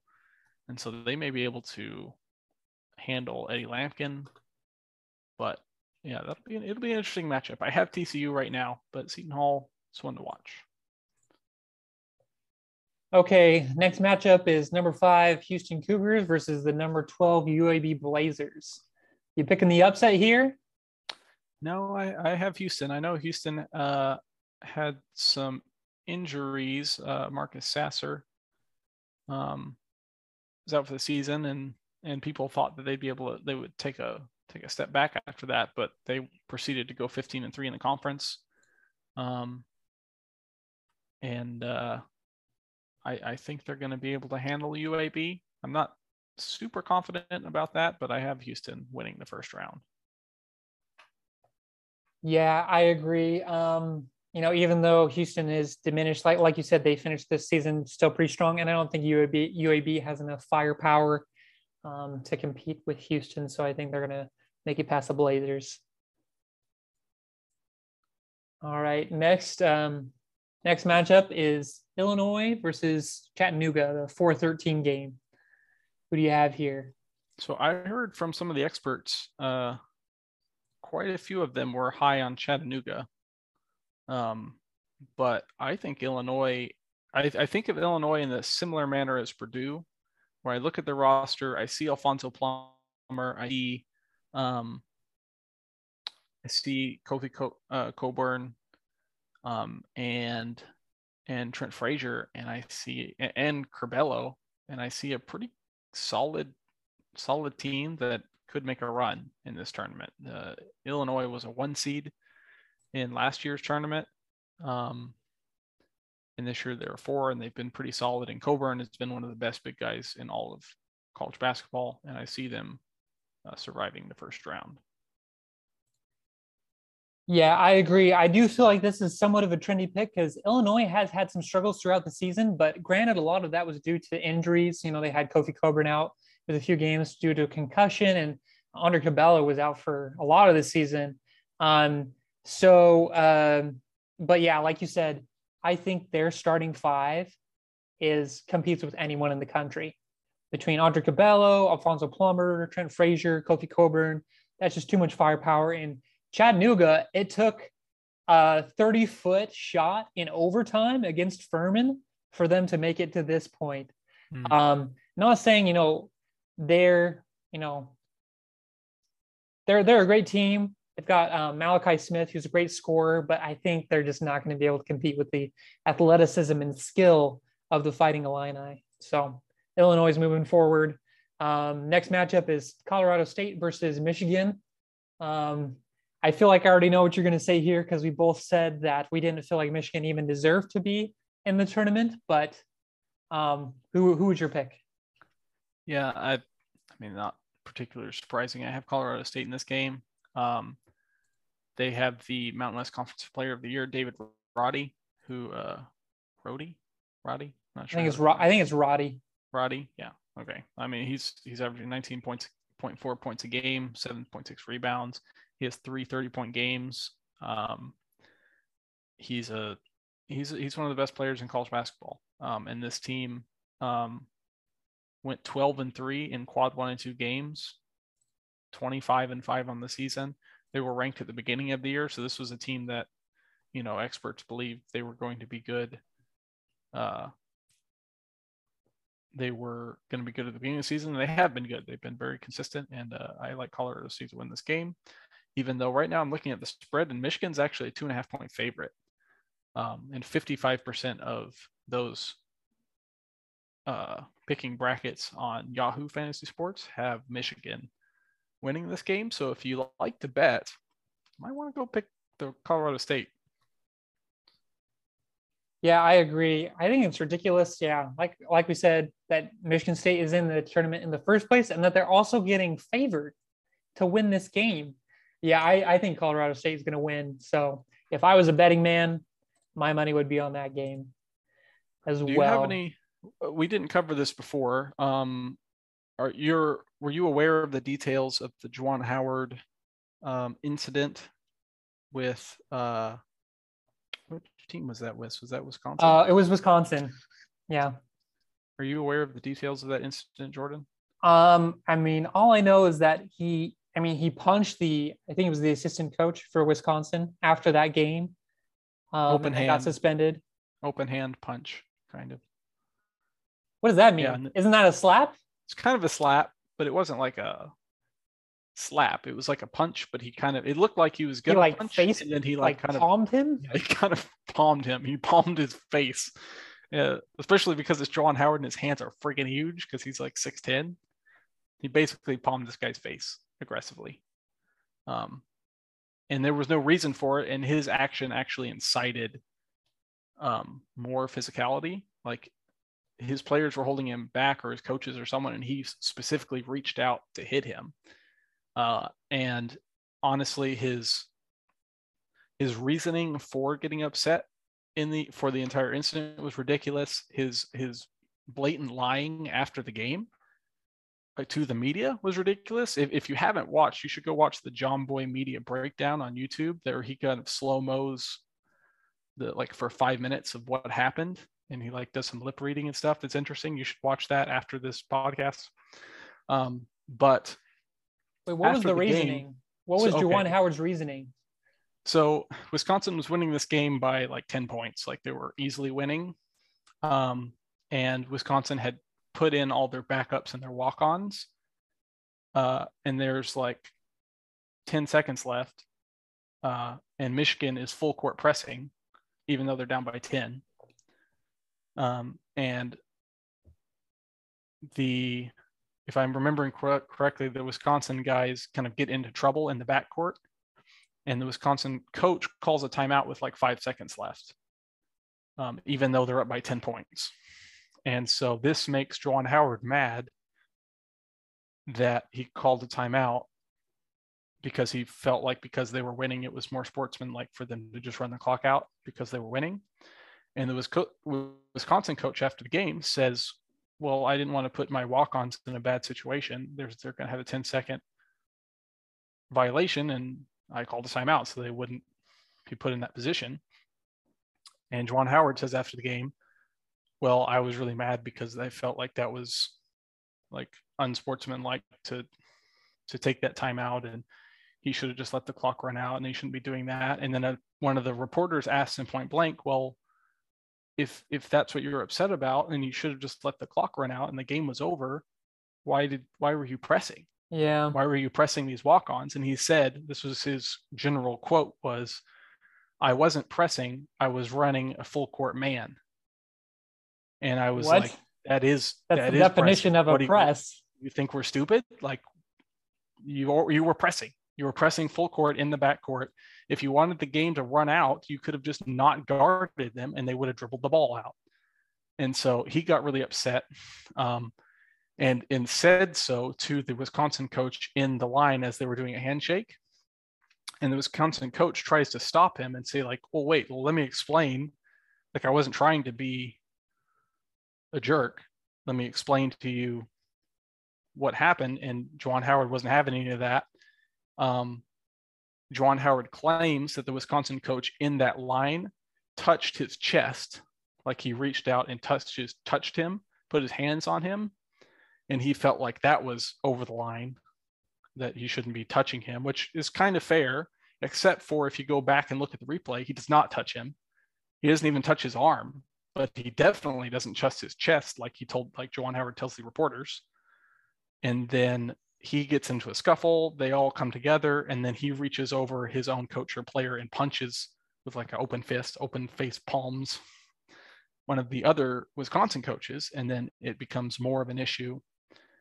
And Juwan Howard, he was only suspended for the rest of the regular season, I think 5 total games. So he will be coaching in the NCAA tournament, which is ridiculous considering he had another incident last year, I believe, or is either last year or the year before, of a similar kind of incident that he started a scuffle as the head coach of Michigan. That's fine. I know, Juwan Howard, you've been on the bench in the NBA for 10 years. And that's your job, is to be the enforcer and to be a defender and kind of get into those things. That's fine if that's your role, but it's not your role if you're the head coach. And I'm disappointed, honestly, for with Michigan that they haven't suspended him for at least the rest of the season. He shouldn't be coaching in the NCAA tournament. He's lucky to have a job as well, in my opinion. But I don't know if you had any other thoughts on that incident. I just wanted to talk about it because we haven't had a chance to. Mm-hmm. I mean, yeah, I agree. That's inexcusable. You can't allow that to happen especially for like a program that gets as much national attention as Michigan does. So, yeah, definitely a suspension throughout the rest of the season was warranted, if not like firing him. Yeah. So, especially if this is a second offense, like, because I don't remember the incidents that you're referring to from a couple years ago, but yeah, if he's already had an offense, he's already had like a warning. I feel like, yeah, but I guess you can get away with more stuff if you're Juwan Howard, if you're part of the Fab Five, Anyways. Okay. Well, so I can't remember. Did we actually pick? Did we make our picks for this game? I think we both said Colorado State. Okay, yeah. Great. So Colorado State's moving forward. Yeah, I don't think Michigan's gonna be able to do anything. And then next matchup we have Tennessee Volunteers versus the Longwood Lancers. The Longwood Lancers have been on a tear recently. I think they've won like 20 of their last 21. They're 26-6 overall. Granted, they haven't really been playing very strong opponents, but you picking the upset in this game? I'm not. Longwood has been playing well. They're 15-1 in the Big South, and they shoot the ball pretty well. They shoot 38% behind the arc. One of the best teams in the country. However, so if they shoot really well, they have a chance, especially with the Tennessee team that is can get stagnant on offense. However, I don't know who Longwood is. I've never heard of Longwood, so I don't know if I can pick them to win. Same. So I have Tennessee, but that could be one of those shocking upsets that no one really knew about. No one sees coming. Yeah, right now I only have 3.5% of users on Yahoo have picked Longwood. So yeah, the only major conference team that Longwood has played this year was Iowa, and they lost by 33. Yeah, okay. So yeah, I don't think they're gonna. And in addition, Tennessee, coming off an SEC tournament championship. Yeah. And they're playing their best basketball right now. I think they're going to be fine. Next matchup, I think, is an interesting one. We have Ohio State Buckeyes at the 7 seed playing Loyola Chicago Ramblers at the 10. I have Ohio State. I'm banking on the fact that this team got upset in an embarrassing fashion in last year's NCAA tournament. And they do still have one of the best players in EJ Liddell in the bracket, that they will come prepared. They won't take Loyola Chicago lightly, and they'll be able to get this win. But I'm not super confident in that either. What are your thoughts? Yeah, I'm going to take the Ramblers on this one. Really? Okay. Sister Jean's coming through. She's still got... I was trying to say something without being like sacrilegious. I think I'm going to avoid that though. I think Loyola Chicago is going to come out on top. Ohio State is really limped in to this postseason. Really, they have no offense besides EJ Liddell. It's been so weird for me. Another good thing to mention is they're going to be without Key and Young. So two of their big guys that usually start for them. And, they're not like key offensive players, but they usually do a lot of the intangibles, like getting offensive rebounds and getting tough buckets at the rim. So, yeah, I don't think they're going to be able to make it past a good Loyola Chicago team who still has some players that are seniors this year that were on that Final Four run team a few years back. So I think the Ramblers are going to be able to make it past them. It's been so interesting because Justin Ahrens for Ohio State, he was one of the top 3-point shooters in the country last year and the previous year. but this year he's done like nothing. He's like not looked good at all. And I think that's a big thing because, Ohio State needs more ways to manufacture offense. And yeah, I just don't think they're going to have enough. I think EJ Liddell is going to have another good game, but I don't think they're going to have enough offense. So, yep, that's why I'm picking them to lose. Okay, you could be right. You could be right on that one. Do you think Delaware has a chance against Villanova? No, I do want to mention Delaware has Jameer Nelson Jr. on their team. That's all. That's all I have to say there. I also would like to mention that they're the Blue Hens, which is it's a cool nickname. That is pretty cool. Very unique. Blue Hens. Don't see a lot of Blue Hens. Yeah. Okay. So going back up to the round of 32 games, we both had TCU moving forward, right? Yeah. Or did you pick No, you picked TCU. I did pick TCU. Okay. So Arizona versus TCU, who you got? I have Arizona in this game. Arizona's fast-paced, pretty good offensive team. I think they'll be able to take care of TCU. Yeah, I agree. However, I am going to say I think this might be the most likely 8-9 versus a 1 upset. Mm-hmm. Because like I said, if Kirk Kalisa still isn't playing at this point, I think that makes Arizona somewhat vulnerable, and they haven't played like a lot of very tough opponents this year. They've made him in the Pac-12. They have beat teams like Illinois throughout the season, so they weren't completely untested in the non-conference. But yeah, I think they will make it past TCU. Yeah, and Mike Miles for TCU is one of the better guards in the Big 12. Yeah, he's really good. So they have a chance for sure. They've had some good wins on the resume, but I think Arizona has enough to get by TCU. In the next matchup, we have Houston as the 5 seed, and then Illinois as the 4 seed. Yeah, I'm going to take Illinois here. I think they're just too physical, and especially with those injuries that Houston suffered earlier in the season, lacking those players, I think is going to come in to play here. Who are you going to match up against? Kofi Coburn? I think they're rolling past. Yeah, I agree. I also have Illinois over Houston. And then we have Colorado State as the number 6, taking on Tennessee, the 3 seed. Yeah, I'm still going to pick Tennessee here. This was kind of I went back and forth on this one a lot because I do think Colorado State's going to be a tough matchup because they have a lot of big physical guards. Mm-hmm. But I think the key thing for Tennessee is Tennessee's really good at making you turn the ball over. And I think Colorado State's going to be somewhat susceptible to that. And I think that's going to be a key factor in the game. So I'm picking the Vols. Yeah, defense travels. And Tennessee has been playing well as of late. Rick Barnes has experience in the NCAA tournament. I got Tennessee in this one as well. And then the last game of the round of 32, we have you have Loyola. I have Ohio State right now taking on Villanova. Do the Ramblers make another run, or does Villanova move on to the Sweet 16? I went back and forth on this game as well, but I think the Wildcats are going to make it past this year because they just have too much experience between Colin Gillespie, arguably the best point guard in the country right now, and then Jermaine Samuels, Davis, Moore. I think they're going to be fine. Yeah, I also have Villanova.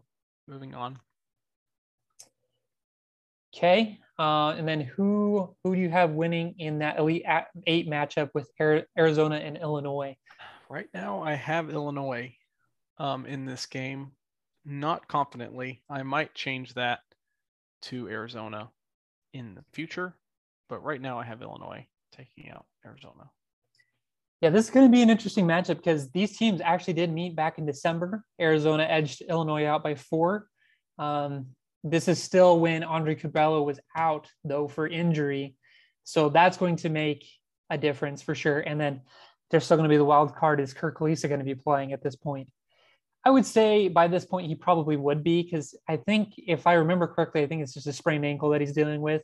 Mm-hmm. But, ankle injuries can be weird. It's hard to say. So, but I'm also going to take Illinois here. I think they're going to be playing their best basketball at this time of the season. I'm counting on it. They have just been so inconsistent, and I think their X factor is Andre Curbelo, because when he plays well and doesn't turn the ball over, Illinois looks unstoppable. So, yep, picking the Fighting Illini. Nice. All right. And then the other side, we have Tennessee and Villanova. Who you got there? Yeah, it was hard. It's another hard matchup. I think this will be a really fun game to watch. This is actually probably one of the games I'm going to be more excited for in this region, if it happens, of course. But yeah, I still think the veteran guard play of Villanova is going to come through here. And they're not going to, they actually, I mentioned before that Tennessee is one of the best teams in the country at forcing turnovers. Villanova is one of the best teams in the country at not committing turnovers. Turning the ball over. So they do one of the best jobs taking care of the ball. Like I said, Colin Gillespie, one of the best point guards in the country. I think they're going to move forward. Yeah, I also have that one's close. This one's a very close game for me. Is Tennessee and Villanova. I had picked Tennessee earlier, but I think I'm changing my pick to Villanova. I also have Villanova moving on to face Illinois in the Elite Eight. And then who do you got moving on to the Final Four? I have Villanova. Wow. That's a change. I had Villanova losing Tennessee, and I've changed it to them beating Tennessee and then also beating Illinois. So I just don't know if I can trust Illinois. I don't know if I can bring myself to pick Illinois and Purdue to go to the Final Four when both of them have burnt me in recent years with similar teams. So yeah, I'm even reconsidering the Arizona pick. I might pick Arizona to beat Illinois. I'm just not sure. Yeah, it's hard for me as well because I think we've both talked about before how we don't watch the Pac-12 as much, and it's all Bill Walton's fault. Gosh dang it, Bill Walton. Maybe I'd pick Arizona if you weren't so crazy. Anyways, that's true. I could watch it on mute. To be fair, the Pac-12 only has 3 teams in the tournament. Yeah, the same amount of teams as the WCC. But they're some of the top ranked teams. You got UCLA at the 4, Arizona at the 1, and then you do have USC coming in at the 7. So yeah. But I honestly hadn't watched Arizona very much. But what I have seen of them, they look susceptible to losing. Like I watched them in their UCLA matchup where they got beat, and they just did not look very crisp in that game. Yeah. But yeah, I'm going to pick Illinois to move past Villanova. See, this is one that I went back and forth on a lot. I think I'm with you. I actually am going to pick Villanova over Illinois here because I just don't trust. I just don't trust Illinois to play that many consecutive good games in a row. Yep. If it was just like a random 1-game sample.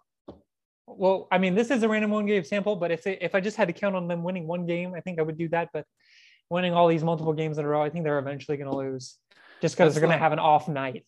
That's the hard thing about picking these brackets is you have to consider if you pick the upset, how big of a mistake could that be? That's why I'm worried about my Murray State pick with Kentucky, because Kentucky could go to the finals. Like they have that kind of talent. Mm-hmm. And so if I'm wrong and Kentucky beats Murray State, like that could end very poorly. Yeah. For me. So yeah. Anyways. Okay, so well, we both have Villanova. I think that region was pretty similar for us. We didn't have very much difference in there. No. So. Do we have any difference? I think the only difference we had was the Michigan Ohio State or Ohio State Loyola Chicago game. Yeah. Yeah. So yeah. Okay, well that's probably a bad sign. I'll have to change some of my picks, I guess. I guess me too, yeah. Well, you can. If you change them, then we'll just both change them to the same ones. Yeah. Usually that happens. I feel like that happens every year in our bracket with our buddies when our buddies don't know anything, and then we usually have at least one region that we've all like we're on the same page, and then that region blows up. Yeah. Get like 2 right. And then some of our other friends get like that whole bracket right. Yeah. And we'll make fun of them too at the beginning, be like, there's no way those teams are winning. And then of course those are the teams. Anyways, all right, we're moving on to the last region. The Midwest region. Kansas is the number 1 seed in this region. And we're not even going to talk about that. They're playing the winner of Texas Southern and what's TCC? Texas A&M Corpus Christi. Yeah, no idea what that is. I mean, so Kansas moving past there. I'm making it past the first round. Kansas has been looking good lately. And then in the 8-9 game, we have San Diego State versus Creighton. San Diego State, both of these teams are coming off losses in their conference tournaments. Who are you picking here? I originally had Creighton, but I didn't realize that Ryan Nimhard was out for the season. Yeah. And I think that might be a little too much for Creighton to overcome. I have San Diego State pegged in this matchup. Yeah, this is another coin flip for me, but I was really impressed with how Creighton played in the Big East tournament.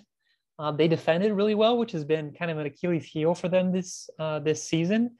And I think even without Ryan Nemhard, the other Ryans on the team, Ryan Kalkbrenner and Ryan Hawkins, are going to be able to carry the load, and they're going to be able to get past the Aztecs in a very low scoring game. I think this game is going to be in the 50s. Yeah. So. Okay. I mean, that's fair. I'm not, that's kind of a coin flip for me. Yeah. Then the next game we have the 5 seed Iowa Hawkeyes representing. And they are one of the hottest teams in the tournament. They just won the Big Ten Conference tournament championship. I believe they've won 13 of their last 15 or something like that. 12 of their last 14 games. Won 12 of the last 14 games. Keegan Murray is averaging 23.6 points a game and eight rebounds. They're a very good 3-point shooting team with Bohannon, who's been there for at least a decade. I think he actually set the record for the most games played by a player in college basketball. Really? That's not surprising. I mean, he's been here forever. And then, the COVID year really makes that separation. So, this is a very good offensive team in Iowa who has been playing very well recently. They average 83 points a game. Their weakness is on the defensive end. They're not a very good defensive team. So it's kind of it's a risky proposition. They're ranked 262nd in defensive rebounding as well. So they're not a great rebounding team. They're not a great defensive team, but they do score the ball and move the ball really well. And they take on the Richmond Spiders. Do you think Richmond has a chance in this one, Jordan?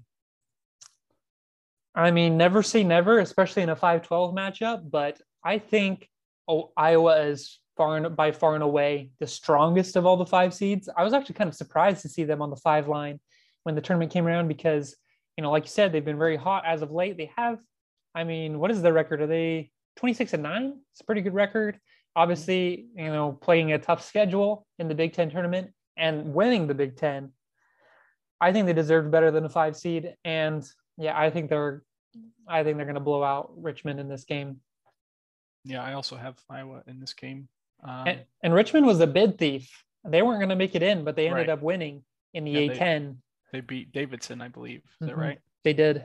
Yeah. So, they were likely wouldn't have made it in, but not picking the upset there. Next matchup is Providence versus South Dakota State. Who you got here? I think this is going to be the most interesting matchup of the first round in this region, maybe in the whole bracket, honestly. South Dakota State scores 86.7 points a game. They're undefeated in their conference, 30-4 on the year.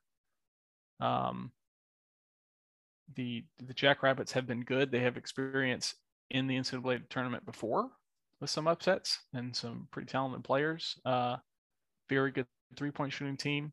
And then you have Providence on the other side, who's been maybe the biggest surprise of college basketball, going 25-5, 14-3 in the Big East. The Friars have been good, although they've won a lot of very close games.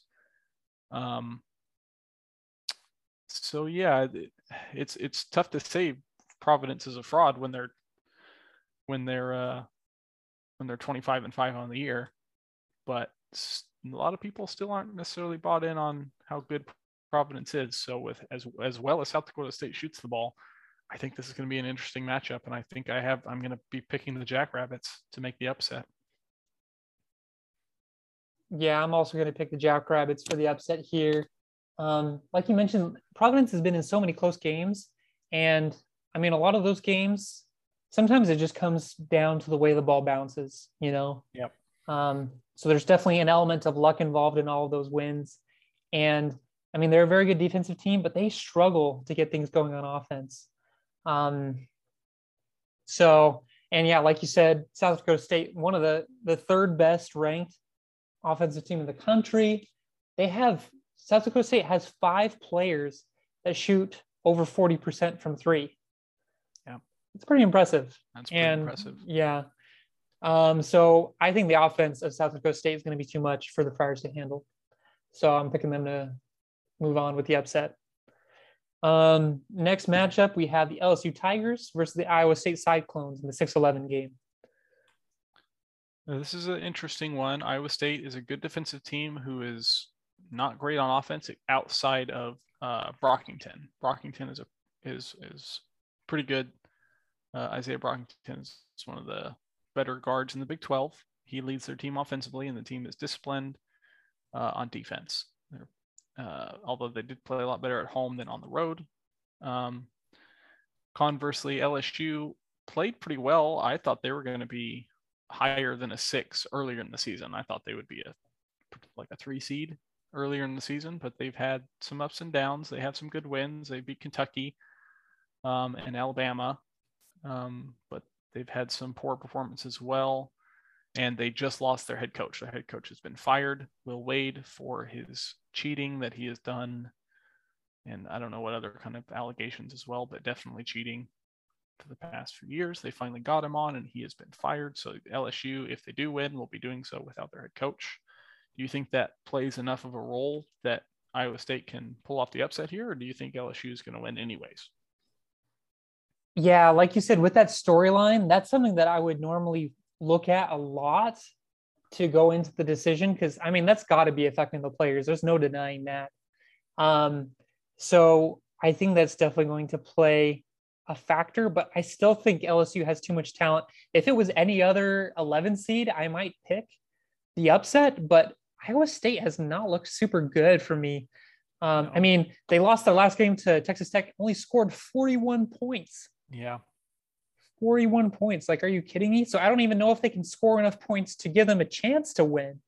And LSU's got so much talent between Tari Eason, Xavier Pinson.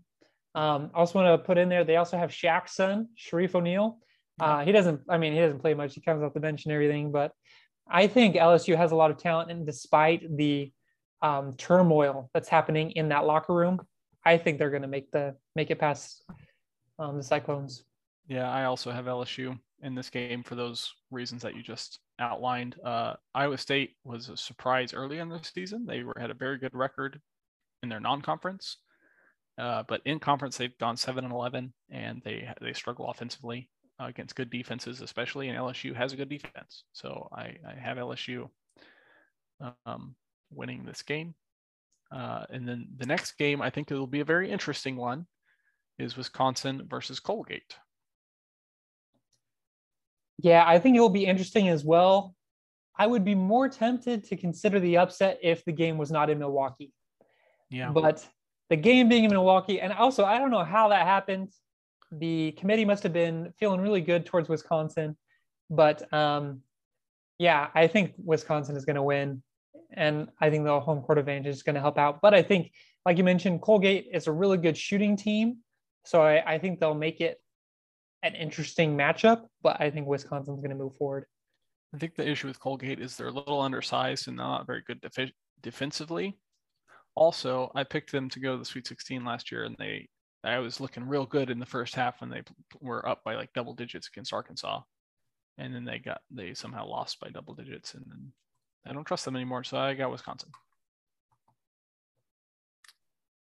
Okay. Then the next matchup we have UC Trojans versus the Miami Hurricanes.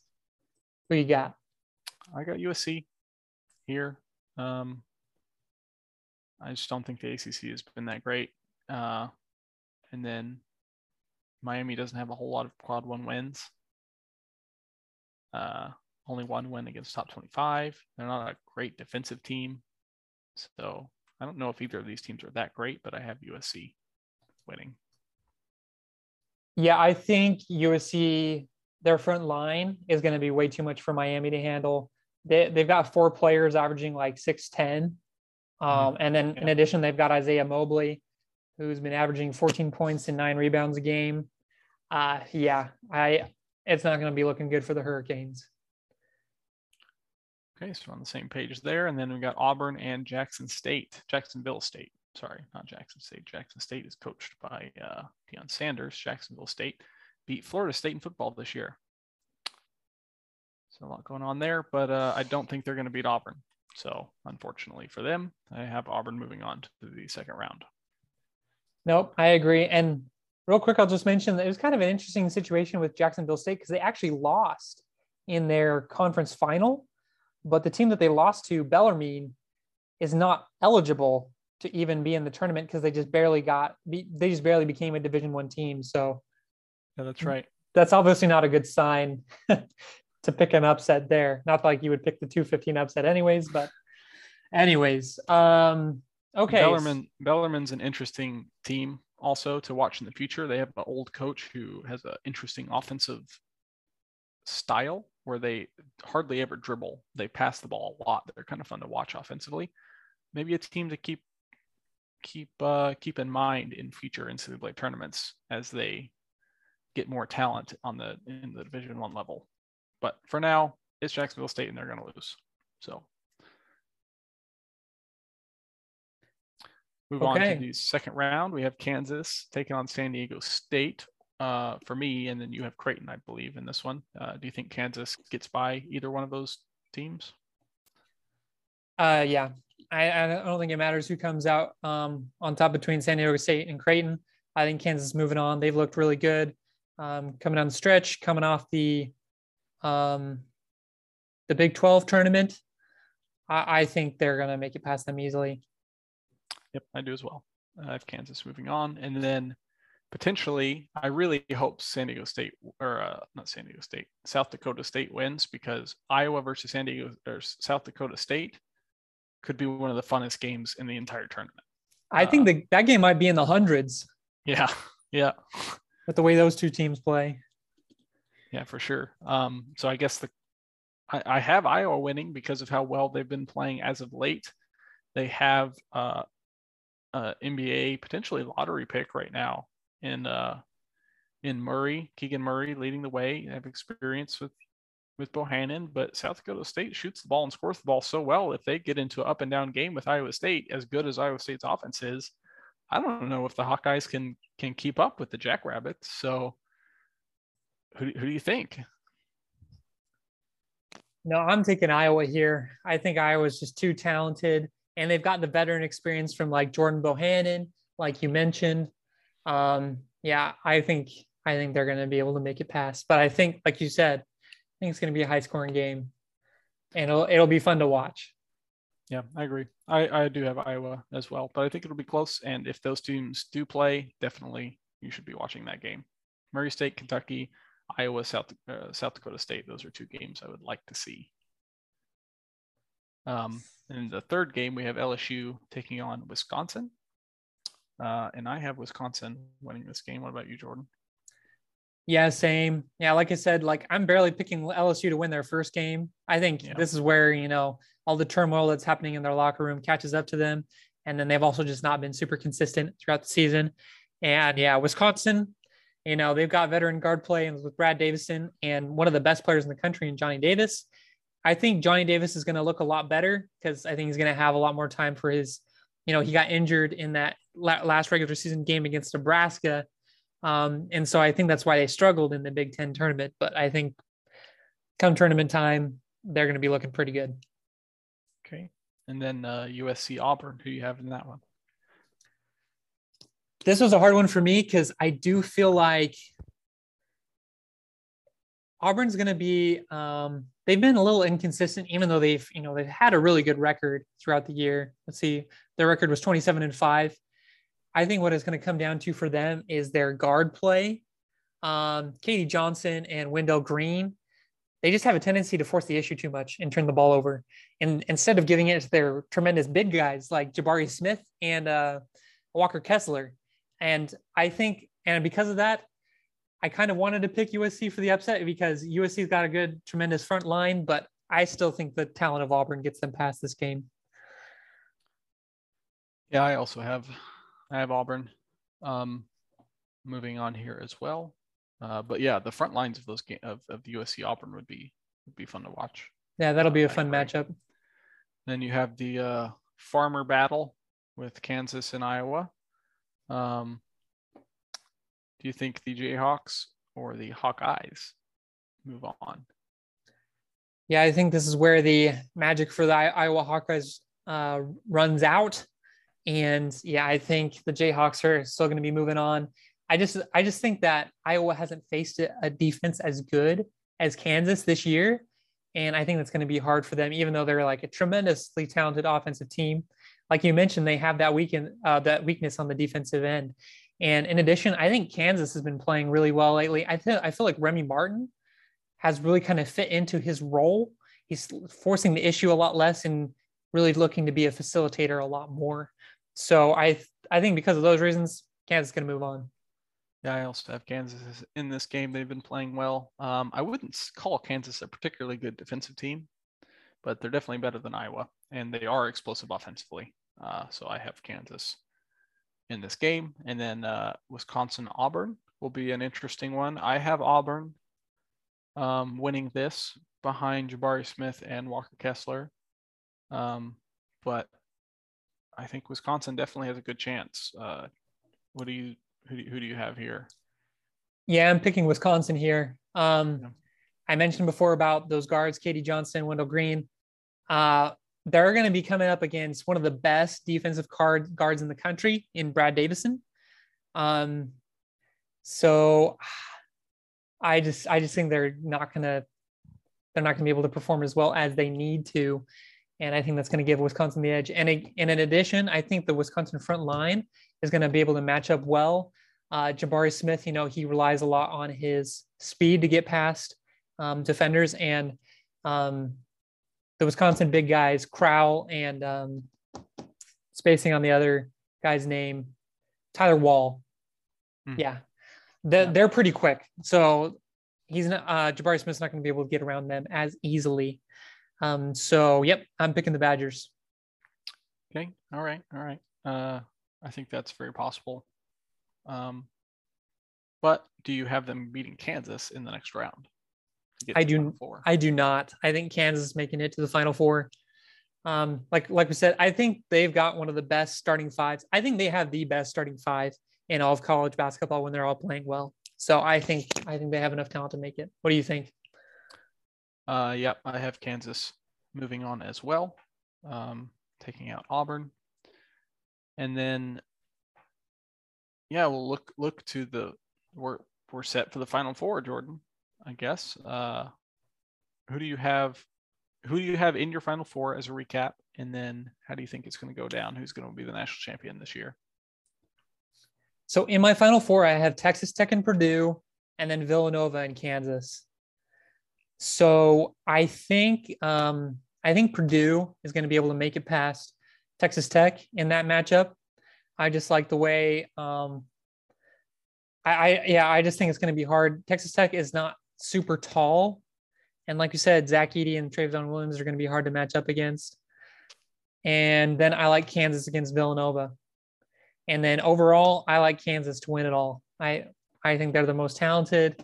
And I think as long as they don't have an off game, like where they just lay an egg, I think they're going to be taking down the nets at the end. Okay.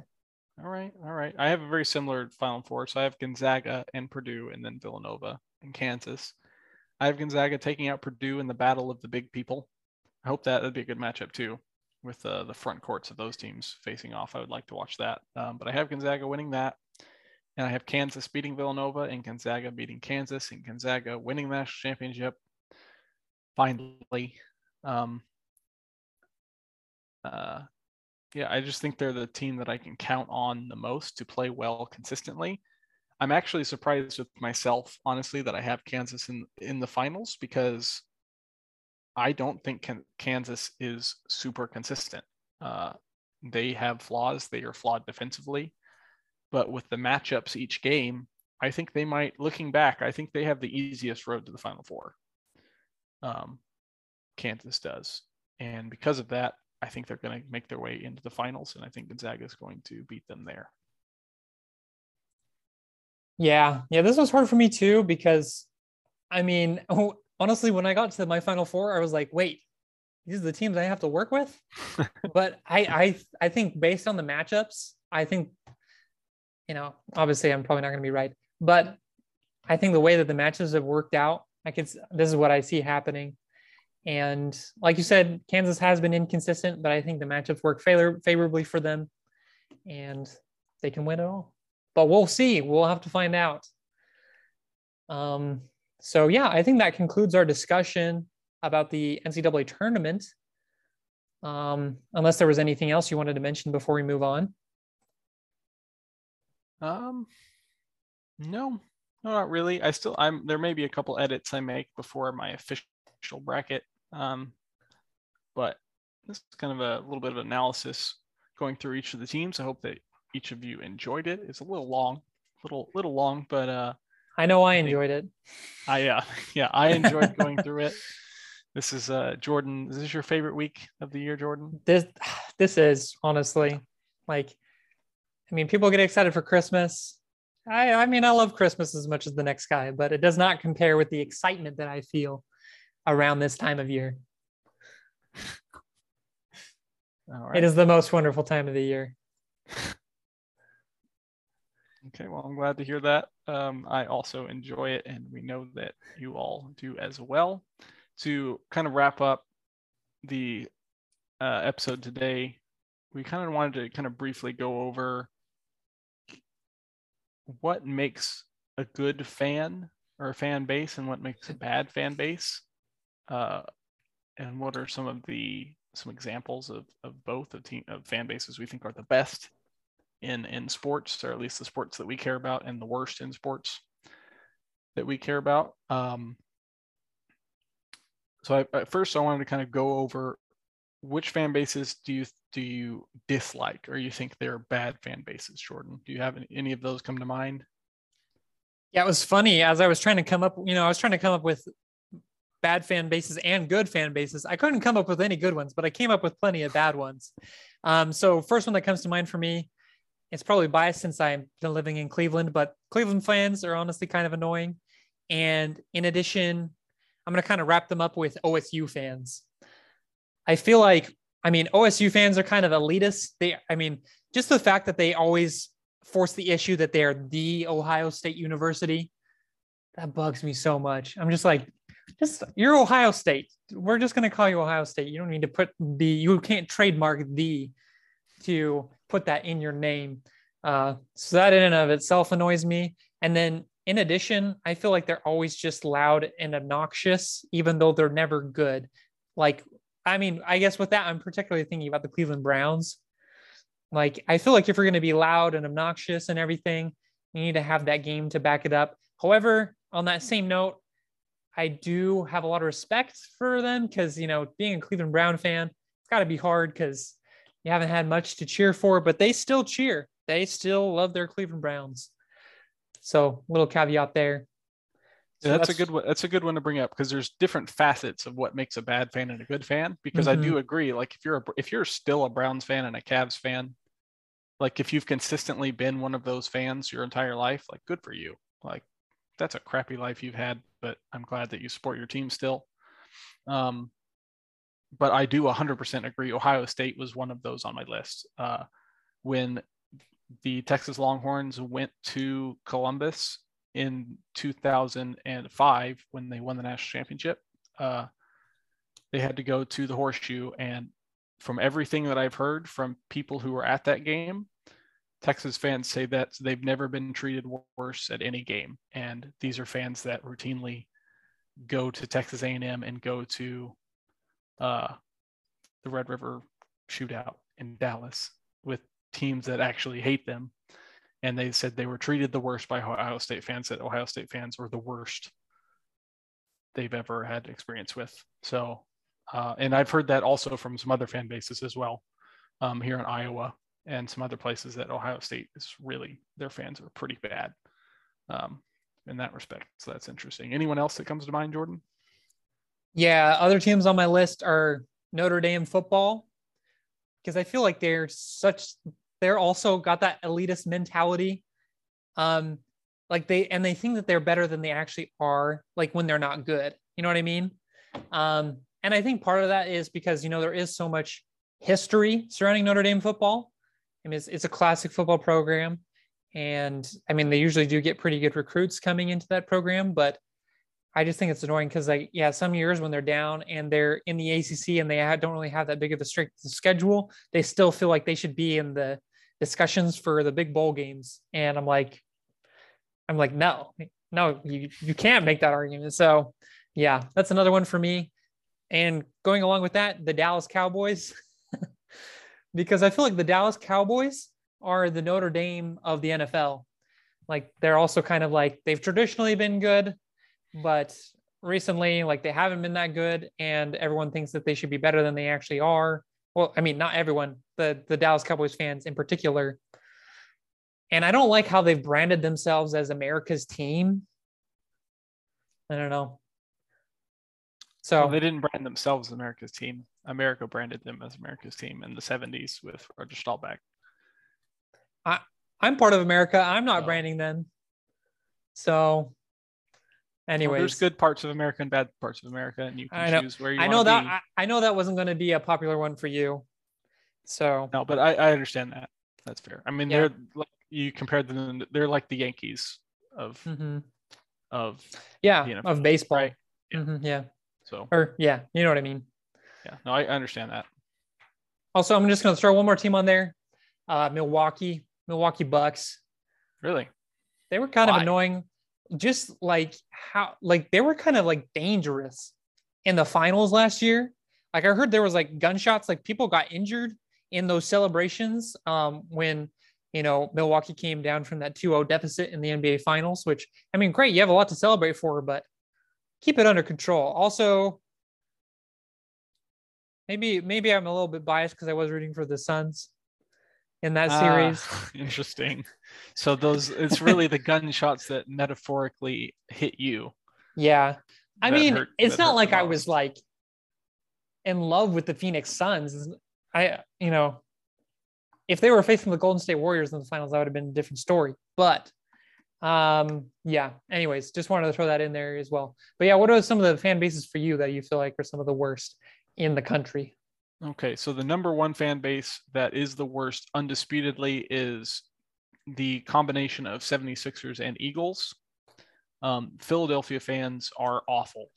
There's no fan base between those that are more self-righteous and like they feel like they have the right to do whatever they want. They're truly cruel and mean. They boo their own team regularly, their own players, and they are not, as far as the 76ers goes, they don't always even show up to the games anyways, but they're literally cruel. I feel like they go to the games and they feel like they have the right to say or do whatever they want without consequence.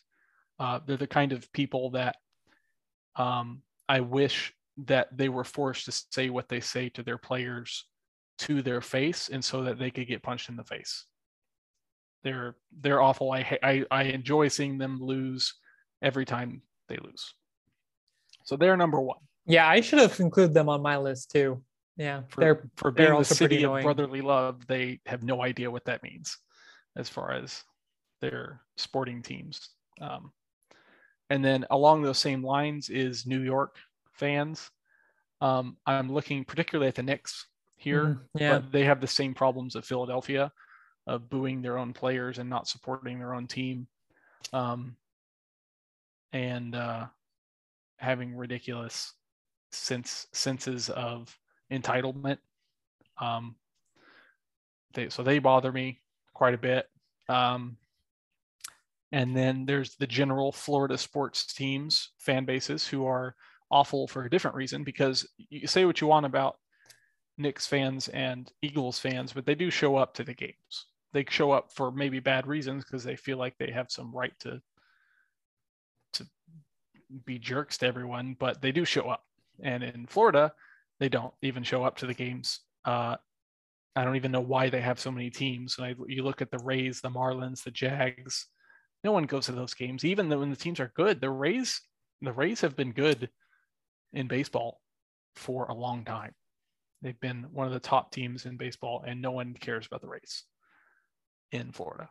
And then the Jags, there's been times where the local TV market had to publicly apologize to the people in Florida for showing Jags games instead of showing like Patriot games, because they thought that more people, they were contractually obligated to show the Jags, even though people would rather have watched the Patriots play in their own market.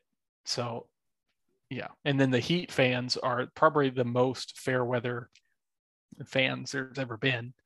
You see all the pictures of all the Heat fans that left Game 6 early when they won the championship against the Spurs and tried to get their way back in, and they wouldn't let them back in the building because half of them left. And then they're never on time to the games. They're always late.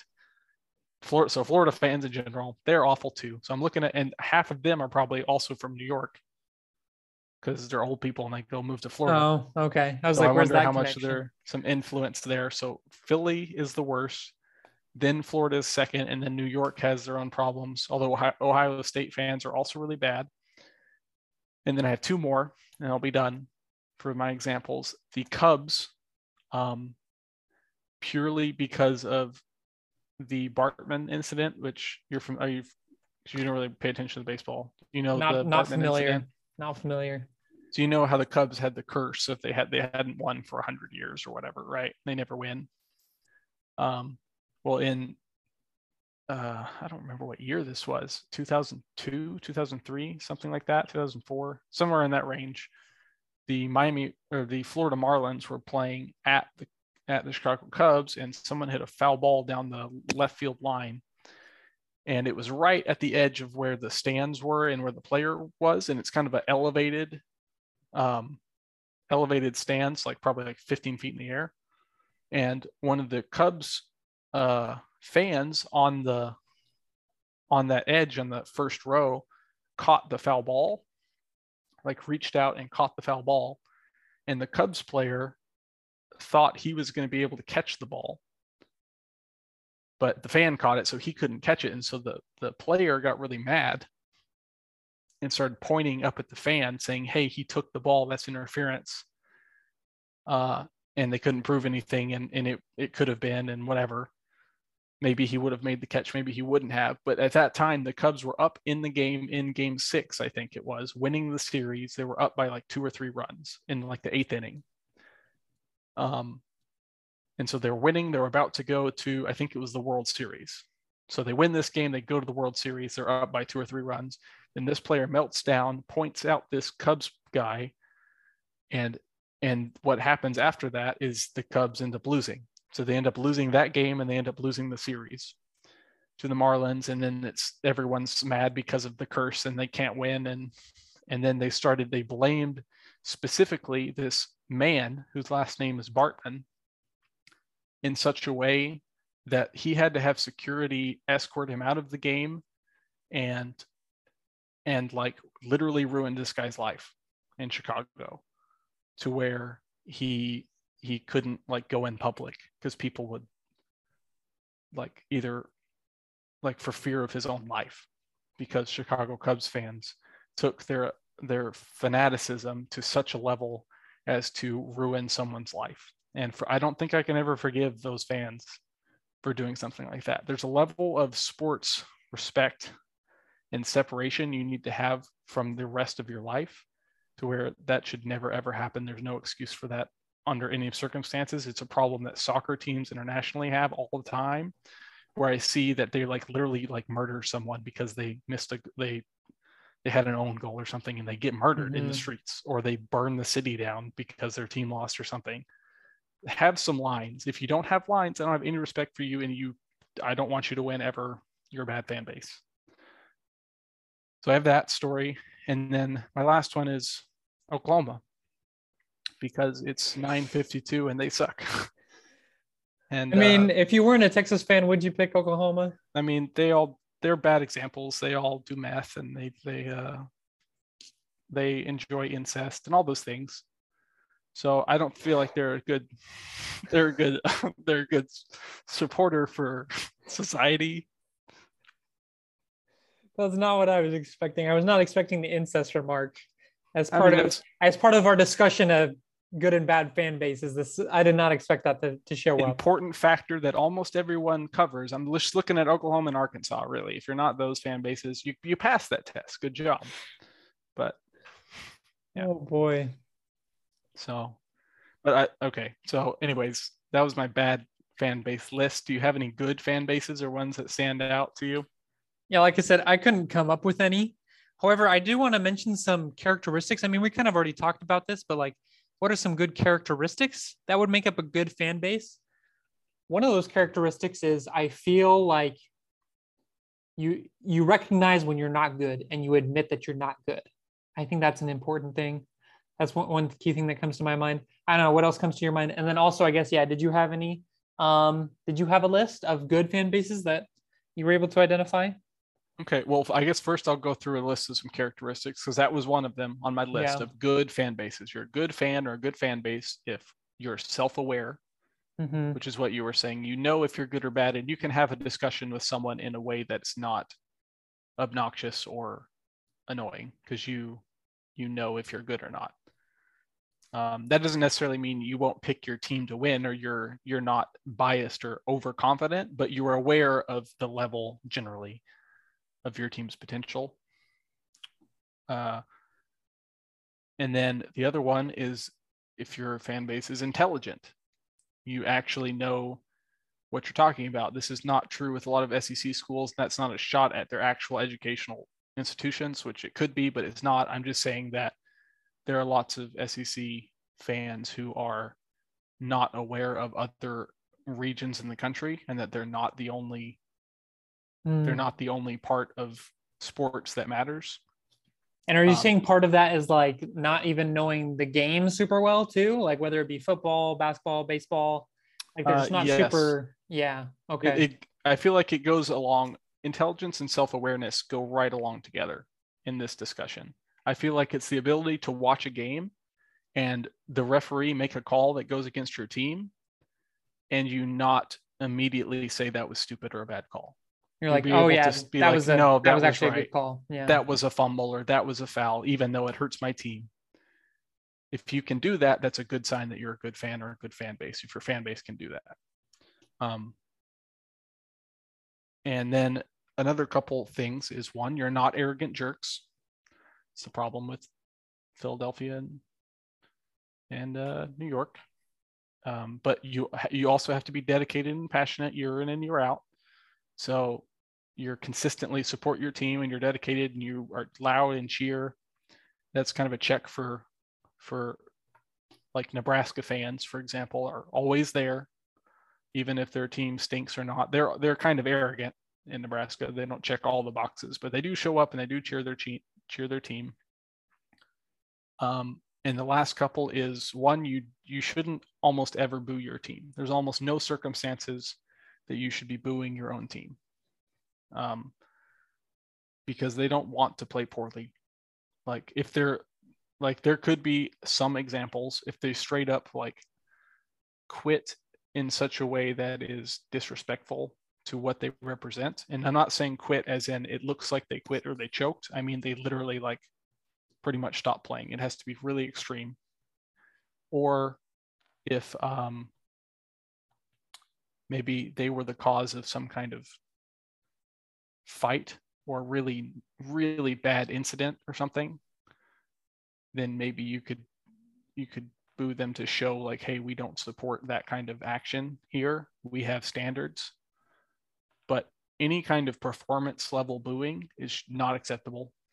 And I think real quick, going along with that, I think one component of that could be like when one of your players either gets traded or as a free agent decides to join another team, like you don't hate that player. Yeah. Like for example, like when LeBron left Cleveland, they like burned LeBron jerseys in the street and stuff like that. I feel like as a good fan base, you need to be happy for your players that have moved on to other places. Barring some circumstances where maybe the players handled it the wrong way, which some could argue that LeBron handled that the wrong way in that situation. But yeah, I think that goes hand in hand with what you were saying. Yeah, for sure. I think there's a mix though, because it definitely depends on how the player leaves. Because I know there's been examples for the Texas Rangers where like Alex Rodriguez was a member of the Texas Rangers, and then he wanted out and he left, and he said he didn't really enjoy his experience there. So every time he came back, he got booed heavily, even though he was the MVP, because it was his fault, really. It wasn't the fan base's fault. He's the one that left on a bad note. If he had just left and said, I enjoyed my time with the Rangers but I'm glad to be with my new team and whatever, like that was on him on that move. So but like what was he saying? Like he didn't enjoy his time? Like was he having some issues with people at the I can't remember the exact details because this was like 20 years ago. Yeah. But it was, I don't think his contract was not up. He kind of forced a trade, that kind of situation. Yeah. So it wasn't like LeBron. LeBron's different because he was a free agent and he could have done whatever he wanted when he left Cleveland, and he never said anything bad about Cleveland. He just wanted to do something else. And in that respect, yeah, you shouldn't be burning jerseys or whatever. But if you are like the 76ers, well, not 76, I'm trying to think of a good example of a team. What's a good example of it? Like this, I don't know. Well, maybe like the Thunder with Kevin Durant. Didn't they boo Kevin Durant when he came back? I don't like that though, because Kevin Durant was a free agent. I think if you're a free agent and you leave, I think if you force your way out through a trade, or you specifically badmouth the team on the way out, saying like, man, I don't, if he had said like, I hate Oklahoma City, I'm glad I'm out of that dust hole, and now that I'm in California. If he had said that, then yeah, you can get booed. Oh, but you're talking about like someone who's just forcing themselves out, like Jimmy Butler. Didn't he kind of do that with Minnesota? Yeah. Yeah. If you're a Timberwolves fan, you can boo Jimmy Butler. Yeah. I don't have a problem with that. So it does depend on the situation. Okay. But there are very few situations when you can boo your own team, especially if they're on your team right now. Like if they're on your team playing right now, you should almost never boo your own team. That's one of the standards that I have. And then the last one was kind of along the same lines of, you should be more interested in supporting your team instead of degrading the other team. Something that I don't really understand, because I'm a Texas fan, and everyone likes to do the horns down. And it doesn't bother me it shouldn't, because I like, it doesn't bother me. It doesn't matter. I'm not one of those people that's like, it should be a technical or some kind of foul when people do the horns down, because I like rivalry. I don't have any problem with it.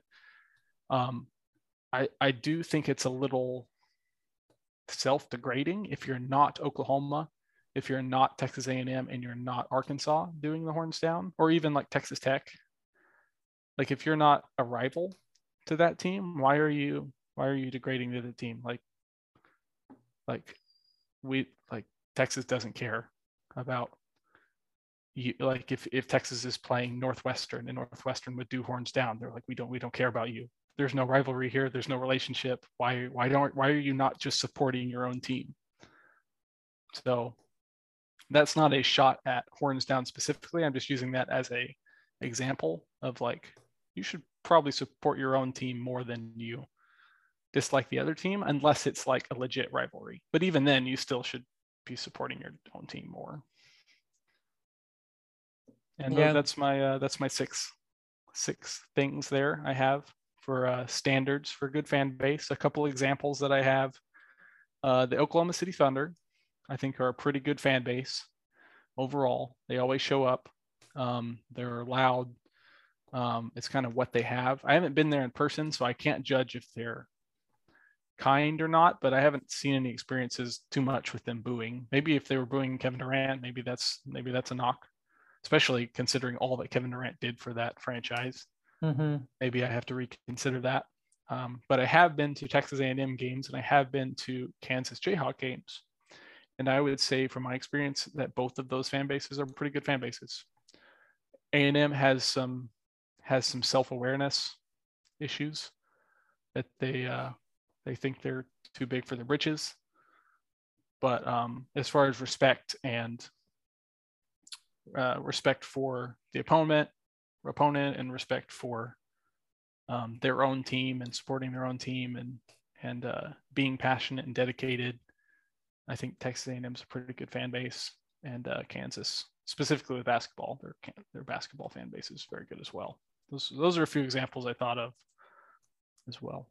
Do you have any other thoughts about that, Jordan? What do you think? Anything I left out? No, I think that's all good. Like I said, I couldn't come up with any good fan bases, which is sad. I feel like that's me being such a pessimist, and that's my outlook on life. But yeah, just so if you're out there listening, now you know how to be a good fan. So hopefully you guys can take these words of wisdom and apply them. So if you fit into any of these categories of being a bad fan, you can change, and it's not too late. It's not too late. So there's my plug right there. That's what I have to say. We're here to help. Yep, that's what we're. Yeah. If you need to talk sometime about some of your bad fan habits that you might have, just reach out. We can help. Okay, that's all I have. Okay, well, thank you for joining us for this long episode of the Provo Pick and Roll podcast as we broke down our brackets, getting ready for this weekend in March Madness. We hope you have a good weekend. Please subscribe to our podcast on Spotify. Hit the notification bell so you will know when the next episode drops. And until then, we hope to see you next time. Whoosh, Kevin. And go Cougs.